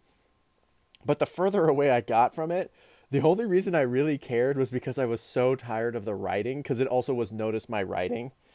But I didn't really mind like a lot of the directing choices, but oh my God, the dialogue. I wanted to ram my head through my window and just start screaming. I was like, "Oh my God, talk normal." I know it's Britain. I know it's the 70s. Nobody talks like it's 1534. I can see what you mean by that. Like I tried to read the book by Anthony, and it's written How old's the book? huh? How old's the book? The book, I want to should have had that up here. I want to say the book is from 68, I want to say. Like it wasn't. Okay, so it's not like 1500s old. No, no, no, no, no. The dialogue that he made up for this was it was like a combination of like British slang and like I want to say Russian slang too. I mean that might be wrong. Feel free to fact check me on that. But no, he made this up, and like the vernacular is not so much like the delivery of the dialogue. I think is what you're trying to say. Like everybody's delivering in a kind of that Shakespearean kind of like stereotype stage actor kind of way, because like the dialogue, Yeah, why wasn't Shatner in I mean, the this? dialogue. I mean, sure, some of the words are kind of old timey, um, or like pseudo old The timey. sentences are old-timey. 62. That's Like, 62 is when this came out. yeah, like, God, my God, man. I just, like 5 minutes in, I was like, all right, I'm gonna hate this. Like, but the reason I could see why you liked it is because, like, why it was a you movie was because, you know, our opening isn't really, I mean, it's a joke, but it's not just a joke. You're the film student with a film degree, and I'm the guy with a VCR. I'm the guy who's just the general, like, regular guy that just likes movies and likes talking about them as a hobby. You're the artsy guy. And like just watching it, I was like, this is an artsy movie. I get why Dan likes Well, this. I mean, yeah, I mean, it helped. I mean, how can I'm trying to phrase this like I'm not sure how to phrase it, but like, yeah, I mean, I do share some of those stereotypical tendencies. Like that's why like I'm trying to work in this industry as well here in the city. Because I did naturally gravitate towards these kind of films, like, um, and there are some cool things that I just personally believe that, like, an tour, when our tours were allowed to have studio money, like in the '70s, like how Ridley Scott was Yeah. paid by Fox to do Alien, and how, Thanks um, for ruining it, Heaven's Gate. yeah, thank you. I'm glad you know that movie. that So, like I said, one of my favorite movie reviewers is the CinemaStom. He did a three-part series on that well, you movie, have you and have to just because that movie's 3.5 hours long. Like, that movie is insane. yeah. They're like, yeah, there's a part where he blew up a horse, and I'm pretty sure you can still see it in the movie. No, that's oh my gosh, that'd be a great time machine. Um, but anyway, like Dude, we'd have to dedicate a week to that movie. yeah, but no, like, but no, I just like naturally this is just the kind of film that like I gravitated toward because while I don't mind the Hollywood machine, like some and I'm using finger quotes, audio listeners. What's He's doing it with his toes. Don't let him lie. like this is the kind of film though that like I kind of like more because it doesn't like there's things in like a standard Hollywood film that like I see as like um, just kind of commonalities that like all Hollywood films have that kind of just are generic and just uninspired and um, just nothing really boundary pushing in or boundary pushing in the wrong ways that like I don't like to look for in a movie. Like this is the kind of film that like I guess this would be the time for me to to get in the subjectiveness of like when I first saw this film because I first saw this film when I was in high school. I I went to a DVD store and yes, we didn't have streaming when I was in high school. I'm not that young. um, Yeah, all you whippersnappers are like, oh yes, I've had an iPad, or why am I doing it in an old person voice? I've had an iPad since I was in kindergarten. Dude, we barely learned how to type on computers in first grade. yeah, we had Oregon Trail still. We were Yeah. like the tail end of Oregon Trail. The Dewey Decimal System wasn't Yeah. Googleable. um, the so I went to a DVD store. I found it, and I want to say I was 15 when I first saw this, like sophomore year, or maybe it was freshman year. Um, but no, I knew in the back of my Did you find it mind at though Granny B's? What store let you buy this movie when you were it 15? was an FYE. Uh, Oh yeah, the one in Greenwood. yeah, I was in Greenwood, and Dude, that one was I went good. to the FYE and I bought it there. They didn't care. They were just like, you got the $12. I was like, yep. So There's some guy working behind the counter that's so high he doesn't understand that he has skin. I may have been that guy, but so I saw that You weren't behind the counter. so I go home and I watch it and I just and I in the back of my mind I knew because I brought it up to my mom like at one point and she was like, "Oh, I remember that film. That film is so vile." Something along those lines. And I just was so blown away by it because I never saw a film with assault before. I never saw a film with dialogue like this before. I may have. By the way, thanks for the lack of heads up on Oh, that. I just knew I that it was kind of a rough and dark movie, and then like 5 minutes in, they're like, "No, they're gonna rape somebody, and they're gonna do it while whistling to "Singing in the Rain." I was like, "What?" fun fact about that. No, actually, no. That's the second rape scene. The first one isn't even that. It's just some lady being brutally attacked in like an auditorium. I was like, "What is happening in this She got movie?" rescued. She got Also, why rescued did at they least open the though. movie? Also, why did they open the movie with them drinking milk at a bar? Well, the milk was laced with drugs. The milk was yeah Oh.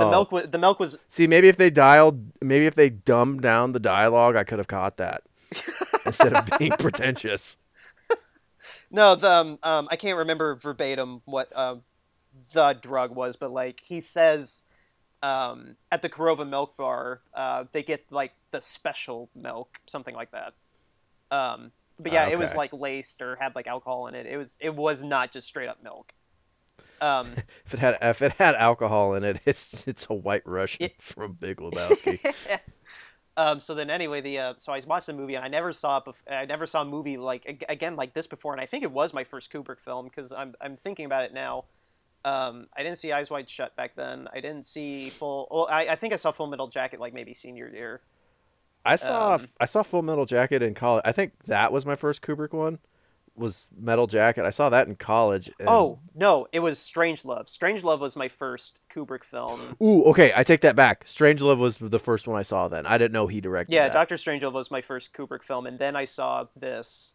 And slowly I ended up seeing all the rest of his films from there. But no, I was so blown away by this though because I was so wrapped up in like the dialogue. It was just so unique to me, and I loved Malcolm's performance, like I said, and I actually wanted to show this to a girl as a date film, and stupid me at the time. What is wrong with you? Yeah, stupid me thought that she would appreciate cinema or this film in particular, and like we could connect on classic cinema like this, and it obviously didn't go well. But Was it I'm not telling you on mic who it was.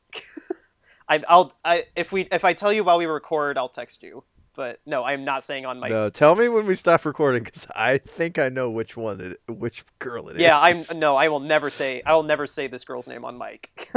But so then anyway, What? What? What the hell's wrong with you, man? Why would you want to show this as a date movie? I just said freshman year, I thought that I could can. Hey, do you want to come watch Clockwork Orange and then maybe we can ride around town and shoot puppies with a gun? Like, No, it was well no, it maybe was maybe drown some kittens in the canal? What is wrong with you, man? it was senior year. I'll clarify that it was senior year, and Okay, then I don't know who it no, was. it was senior year. We'll get more into the details later, but yeah, it was senior year. I'd seen the film a couple times, and I thought that I could connect with this girl with this film, but anyway, What a no. terrible idea. I was dumb in high school. But then anyway, so that's kind of like where my subjective kind of side of rewatching this now comes from. But uh, let's get into like the actual like the plot of the film. for anybody that just wants to hear us talk about this film but hadn't watched the film, or using this to kind of guide you as to whether they should or shouldn't watch the film, basically, like I said, it's after some sort of social or economic collapse, and Alex is the head of this gang, and there's other gangs in London as well that go around beating people up, stealing things, stealing money, and assaulting people until They there's beat the daylights out of a homeless guy. yeah, that was rough, and that's him talking was where I kind of infer some sort of that it's kind of an economic collapse or social collapse. Like I keep not it's something like that because obviously Yeah. there's a huge divide between like rich people and poor people He because looked newly Alex lives in homeless, such a too. Like, his clothes weren't all that tattered. He just had a 5 o'clock shadow and was drunk. Like, he looked newly homeless. yeah, like but like nowhere looks good. Like London looks like crap, and Alex lives in a crappy building. Well, I mean, to be honest, it just looks like London because it's overcast and rainy the entire But there's time. so much crap everywhere on the grounds, like, or maybe the film, Again, it's London. maybe the film takes There's place. a lot of people there. Well, maybe the film takes place during like a wasteman strike or something. Like, um, but it's Like that episode of The Simpsons where they just have a mountain of garbage around their yeah. house. So crime is obviously an enormous problem. Ooh. What? Sorry. This movie takes place post Thanos' snap. Marvel, it's part of the MCU. But the world in a way got a little bit better. Like low key, it kind of got a little bit better. But let's stay with Clockwork Orange. So there's a power struggle in the film where some of his guys are wondering about like Alex's leadership, and Alex beats the crap out of Dim and the other one. I can't remember his name. He cuts one of their hands. That was too. Dim's hand. He kicks Georgie into the water and then throws Dim into the water and then cuts Dim's hand. So Yeah. then on another night later on when they I'm skipping over the writer and that woman because that scene I have a note for that later. So then anyway, That was a brutal scene. yeah, I have a note about that though. That's kind of interesting. So then that power struggle comes back up again when Alex murders the cat lady with that giant with the giant phallus, let's call it. He caves her skull in with a statue of a penis. Yeah. The cat lady, yoga instructor, whatever. Yeah, she's got that statue, and he murders her with it. But then when he's trying to escape because he hears the cops, that's when everybody turns on him. They hit him in the face with a glass of milk. Does he get glass in his eye? Because they just smack him in the face with a bottle of milk, and he starts rolling on the ground. I was like, is there glass in his eye? Why is he kind of immobilized? Well, he got milk in his eyes, which I don't want to have milk in my eyes. I'm sure it hurts. But yeah, he probably got glass or something in his eyes because I mean that thing shattered. So Yeah, that was my thought. I was like, I don't think milk would hurt so much that it incapacitates you. yeah, well, I mean he had the cut on his nose too. Yeah. So then anyway, he gets sent to jail, but then he gets selected for this experimental treatment He where doesn't get selected. He basically like tells a doctor in his therapy that he's interested in this treatment, and then kind of forces them to pick him yeah, by his behavior. yeah. So he gets taken, and it's the I'm gonna pronounce this name wrong. I'm gonna pull it up here in a sec if I can find my mouse.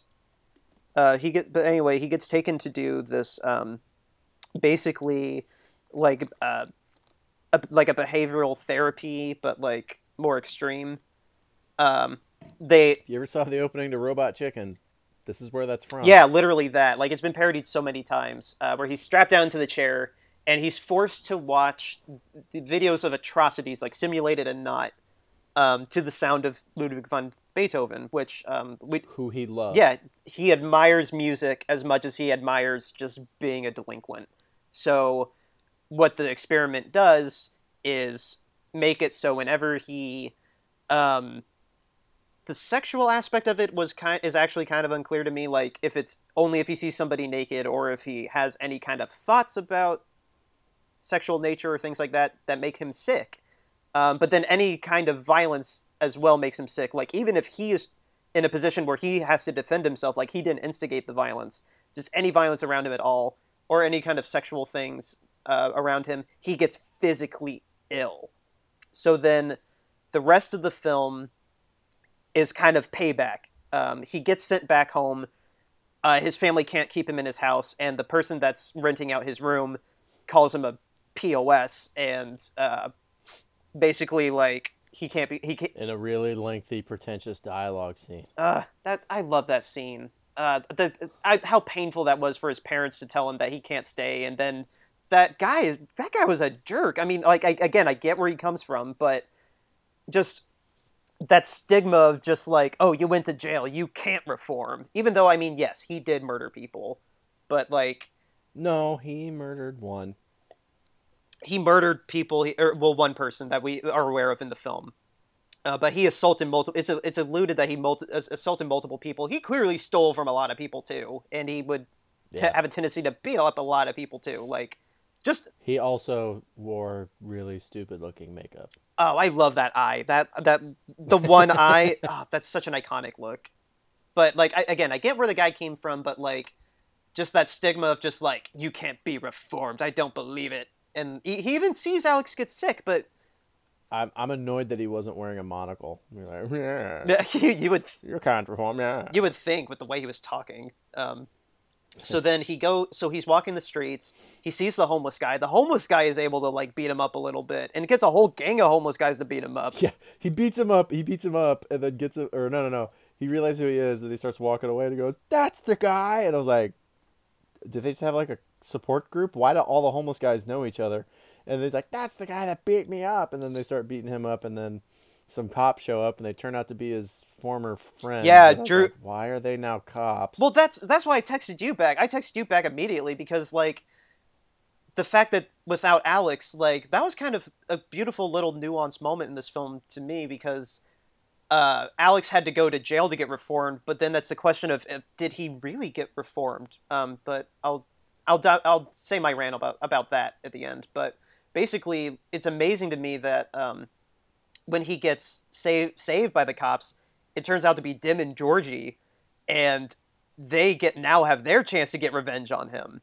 So they take him into I don't know how they knew about this or if they set up that bathtub all preemptively, but basically they like half drown him and like punch him while he's being half I was drowned. gonna say they're probably just that's probably where they take people to take advantage of their power and like assault them, rape them, mug them, or kill them, or in this case, try to drown Well, them. see, I don't read into it like that. I feel like that may have just been somewhere that they happen to know of and they could finally get their revenge on him because like I take it as especially when Dim is talking to him like, oh, after you went away, we went off and joined the police or whatever, however the vernacular is, but we went off and joined the police, got ourselves straight, and but now they get this opportunity to get revenge on this negative influence on their lives that held them back for God knows how long. So they then they let him go because they know they can't kill him, and then he stumbles onto the house of the woman that he assaulted and crippled her husband at the start of the film, the singing in the rain scene, Yeah. and kind of streamlining it a little bit. He realizes who Alex is. He calls the people. He calls doctors who are associated with the experiment, and he basically like bribes them into spilling what it would take to make Alex so sick that he'd want to kill himself. And so they blast Ludwig von Beethoven after drugging him. By the way, while acting like he's trying to get revenge on Alex the entire time, and Alex is like, "This is good spaghetti. This is good wine." Blah, blah, blah, blah, blah. Like he's gonna kill you, Yeah, Alex definitely. or he's gonna drug you, and then you're gonna face plant into the spaghetti, which you do. Well, at first, the writer brings up the point that I was bringing up about the morality of the film, like what who was more If he who doesn't was have more free evil? Yeah, will, who was more evil? Alex just I mean, Alex, yeah, did evil things, but like he had free will. I mean, yeah, he was acting out of his reptilian brain, but taking that away from somebody, like taking away the free will to force them to become, in the words of the scientist when they first introduce him, he is a perfect Christian. He is a perfect citizen. Like w- w- that's just as wrong. And like that's what the film proposes, like free will and the human experience, like no matter how you carry your life, like that's as wrong to take that away from somebody as a way of reform as it is for the person to just commit crimes in general. Like the crimes themselves, like that's not so much the question. It's and I mean, I hadn't personally like had, I don't know, again at the time subjectively, like I was really blown away by that at the time when I watched it, and I still think the story holds up with all these subsequent viewings that I've had. Um, but I mean, like, does what did you think of that? Once that came into play, like that morality question, like I'm guessing you weren't quite as captivated by that as I was necessarily. Well, it it didn't come off as compelling, but not because it's not compelling, but because I've heard that and I've seen that in so many other movies and TV shows where I was like, "Oh, this is where they got it." Um, but I was like, "You're you're hitting it compared to what I've seen, you're hitting it heavy-handed, but you were the one to originate it. So I don't blame you for that because it was your idea. You're not elaborating on an idea, you're having the idea. Yeah, So kind of like watching like I didn't mind. I honestly I didn't mind it. I do like the what's more monstrous, having someone commit these horrible acts or no, it wasn't even really like what's more monstrous. It was more of, well, is he really cured because you didn't take away his free will to want to do the stuff. You just made it so that if he does it, he has terrible repercussions immediately on himself. And that to me was pretty captivating because it's like, yeah, what technically constitutes a cure? Do you cure the disease of the mental illness that he has, or do you just make him afraid to continue doing it? yeah, that's It's like you could it's like looking at it like, hey, you're a cocaine addict. We can work with you and put you through therapy and help you understand why you have these issues that lead to you abusing this drug. Or, and that might work, but there's a good chance you might relapse. Or, you snort a line, I'm going to shoot you in the foot. yeah. No, that's So, a yeah. one might be more effective because you don't want to get shot in the foot, but are you really curing him, or are you making it so that he's going to try and hide and repress his urges, desires, and needs more, and then it kind of bursts through at a certain point? Yeah. So the way that the It's like the honestly, it made me think of that. Remember that Family Guy where Meg asks Lois how she handles Peter, and she goes, "Oh, I just repress it," and then it zooms in on her brain, and it's just this thing in her brain that talks like Peter and goes, "I'm a tumor, I'm a tumor, I'm a tumor, I'm a tumor, I'm a tumor, yeah, I'm a tumor, I'm a tumor, I'm a yeah. tumor. Oh, I'm a tumor." um so then yeah, And the eventually, that stuff blows up. yeah. No, that's an interesting take on that. Um but anyway, the See, I actual can be in depth and smart. I just don't want to hear a movie talk to me all pretentiously. so then anyway, the last moments of the film, um Alex is driven mad by listening to Ludwig van because like he can't have Ludwig in his life anymore either, and that's really kind of a tragedy in itself too. So he gets to the point where he just wants to end it all. He jumps out the window. It makes the news that that by the by the way, did you have a like, oh my God, this is the end of the Cable Guy moment?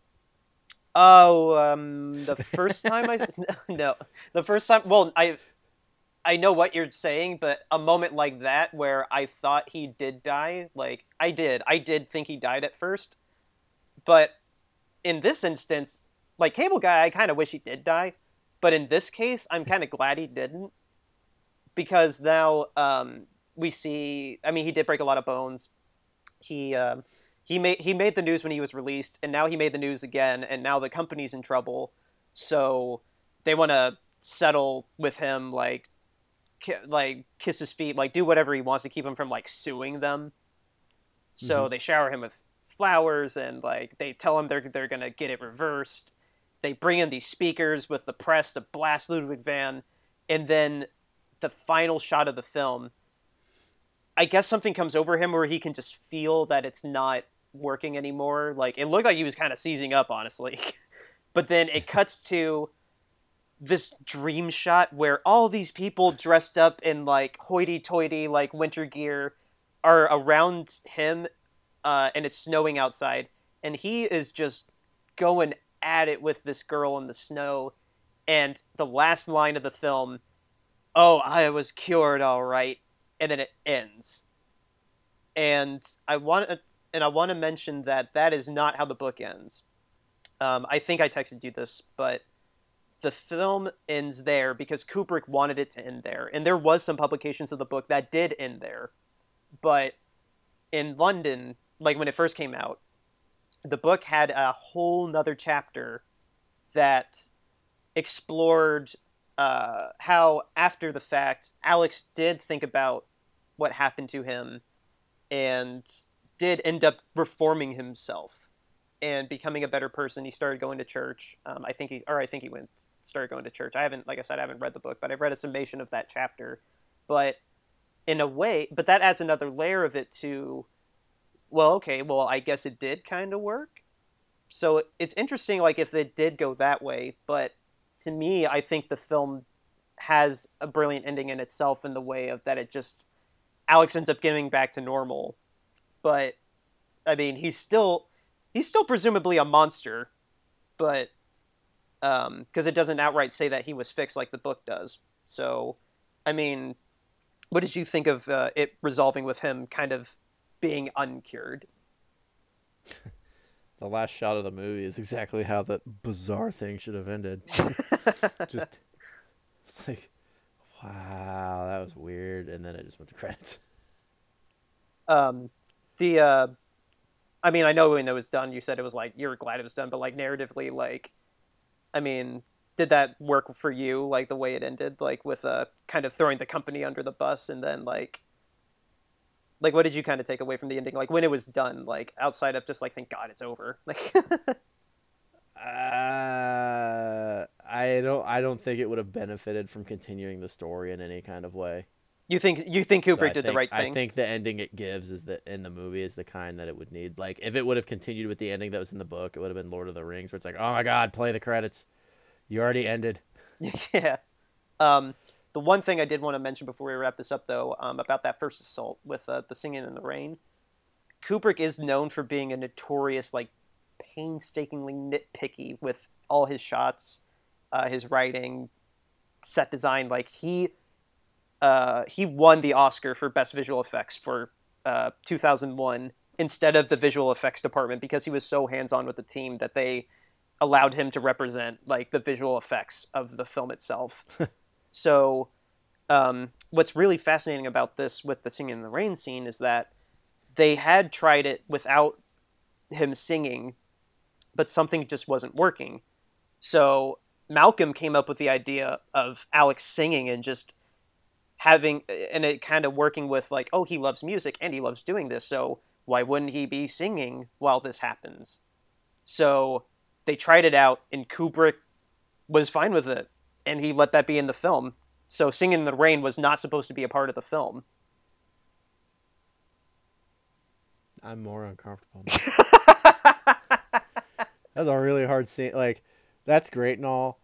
That's a rape scene, dude. Like, Yeah, no, I'm not. it's I'm really, not trying it's to. gonna be really hard to walk up to somebody and be like, "Hey, nice rape scene." Like, dude, at the end of the day, it's a really hard scene to No, and I'm watch. not trying to make light of it or like try to like say that I like enjoyed quote unquote that scene, but because no, it really is like, and it's amazing how well the film still holds up. Like with you don't like see that much. Like you see him use the scissors to like declothe her, but Yeah, um, I could see you. That scene's happening, and then whatever that girl is, if you convince her to watch that movie with you, be like, "Hey, did you know that Singing in the Rain wasn't supposed to be in this movie?" She's like, "Can you shut up? This is a terrible idea to watch this movie."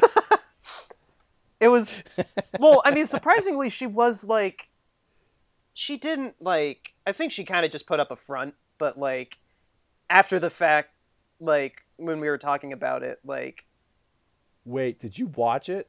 yeah, no, we did. Well, I said at first like it went about as good as you would expect. Like it definitely wasn't what she was expecting, but like I thought you brought it up, and she's like, no. no, we did watch it. Yeah.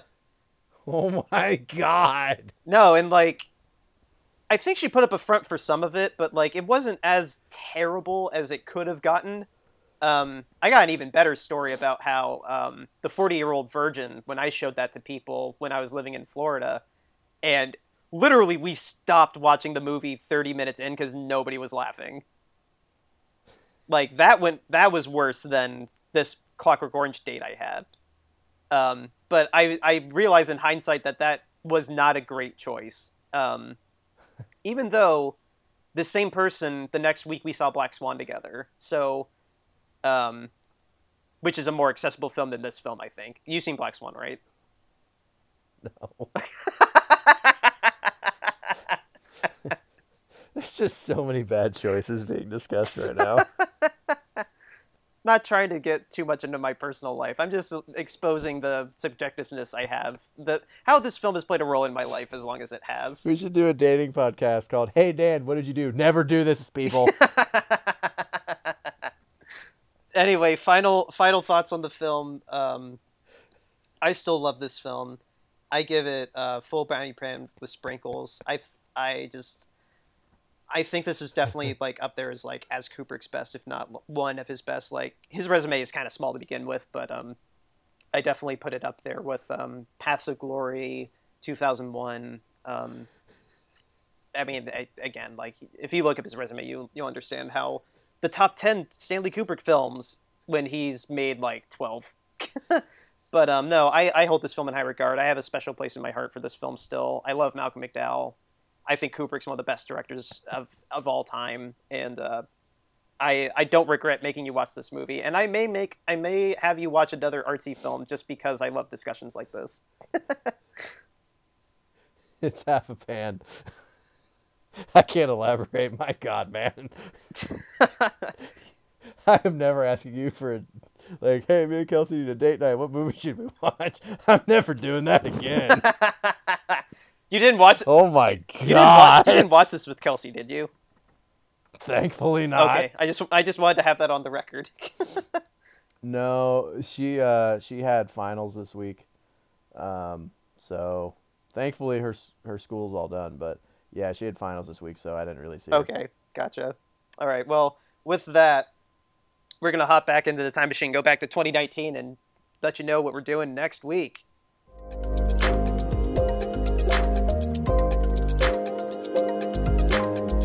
All right, we're back.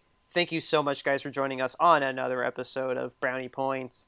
As always, we got to thank our provider of music, Isla Marfin from Fugue. Thank you so much for your music. We really appreciate it on the show. Next, we're also not convinced it's pronounced Fugue. We think it might be Fugue! With the emphasis on the pitch. So next week, Nick and I are going to be going to the theaters to see the epic conclusion of the John Wick trilogy, John Wick 3 Parabellum. Nick, for the time machine, it's your choice. Where are we going to be going? We are going to go back to 2005. We're going to see a movie that, shockingly, I've never seen before. We're going to see Wedding Crashers. That film, I can't remember the first time I watched it. I'm pretty sure I may have rented it, or I know I don't own it, but it's definitely been a long time since I've seen this film. It probably was before the 2010s happened that I've seen this film since. So yeah, it's gonna be fun to revisit it. If you want to watch it with us, Netflix, you found it on, right? Yeah. All right. Literally hopped on Netflix and I was like, oh crap, I need to pick a time machine movie. Hey, I've been looking for a reason to watch this. Well, Let's do this one. I'm excited to revisit it because I remember back in the day that buddiness between Vince Vaughn and Owen Wilson. I mean, maybe it was just a spark in the pan that came out of this film, but they did that Google internship film too a couple years later. Yeah, The Intern. Oh, that's what. Or wait, or was internship, something. yeah, internship, because The Intern was when Robert De Niro was working with Anne Hathaway at some Yeah, fashion website or something. I know how to work with computers. I can't see the screen because I'm squinting. All right. $40 million movie. Yeah. All right. Well, that's what we got coming to you next week.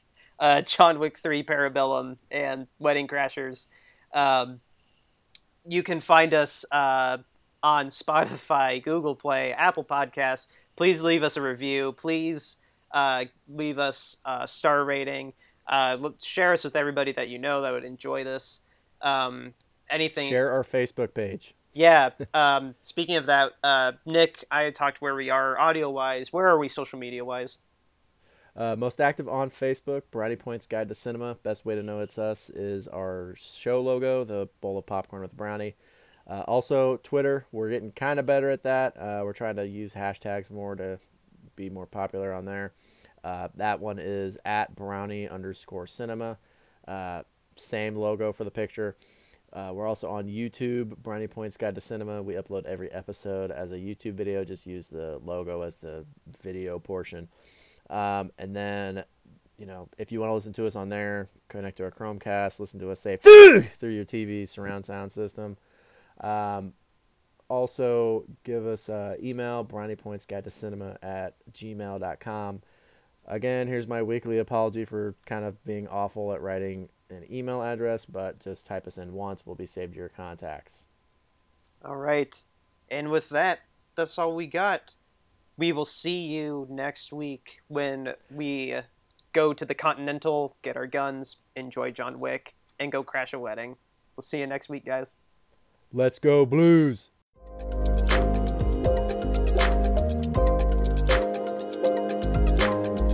I actually wanted to show this to a girl as a date film, and stupid me at the time. What is wrong with you?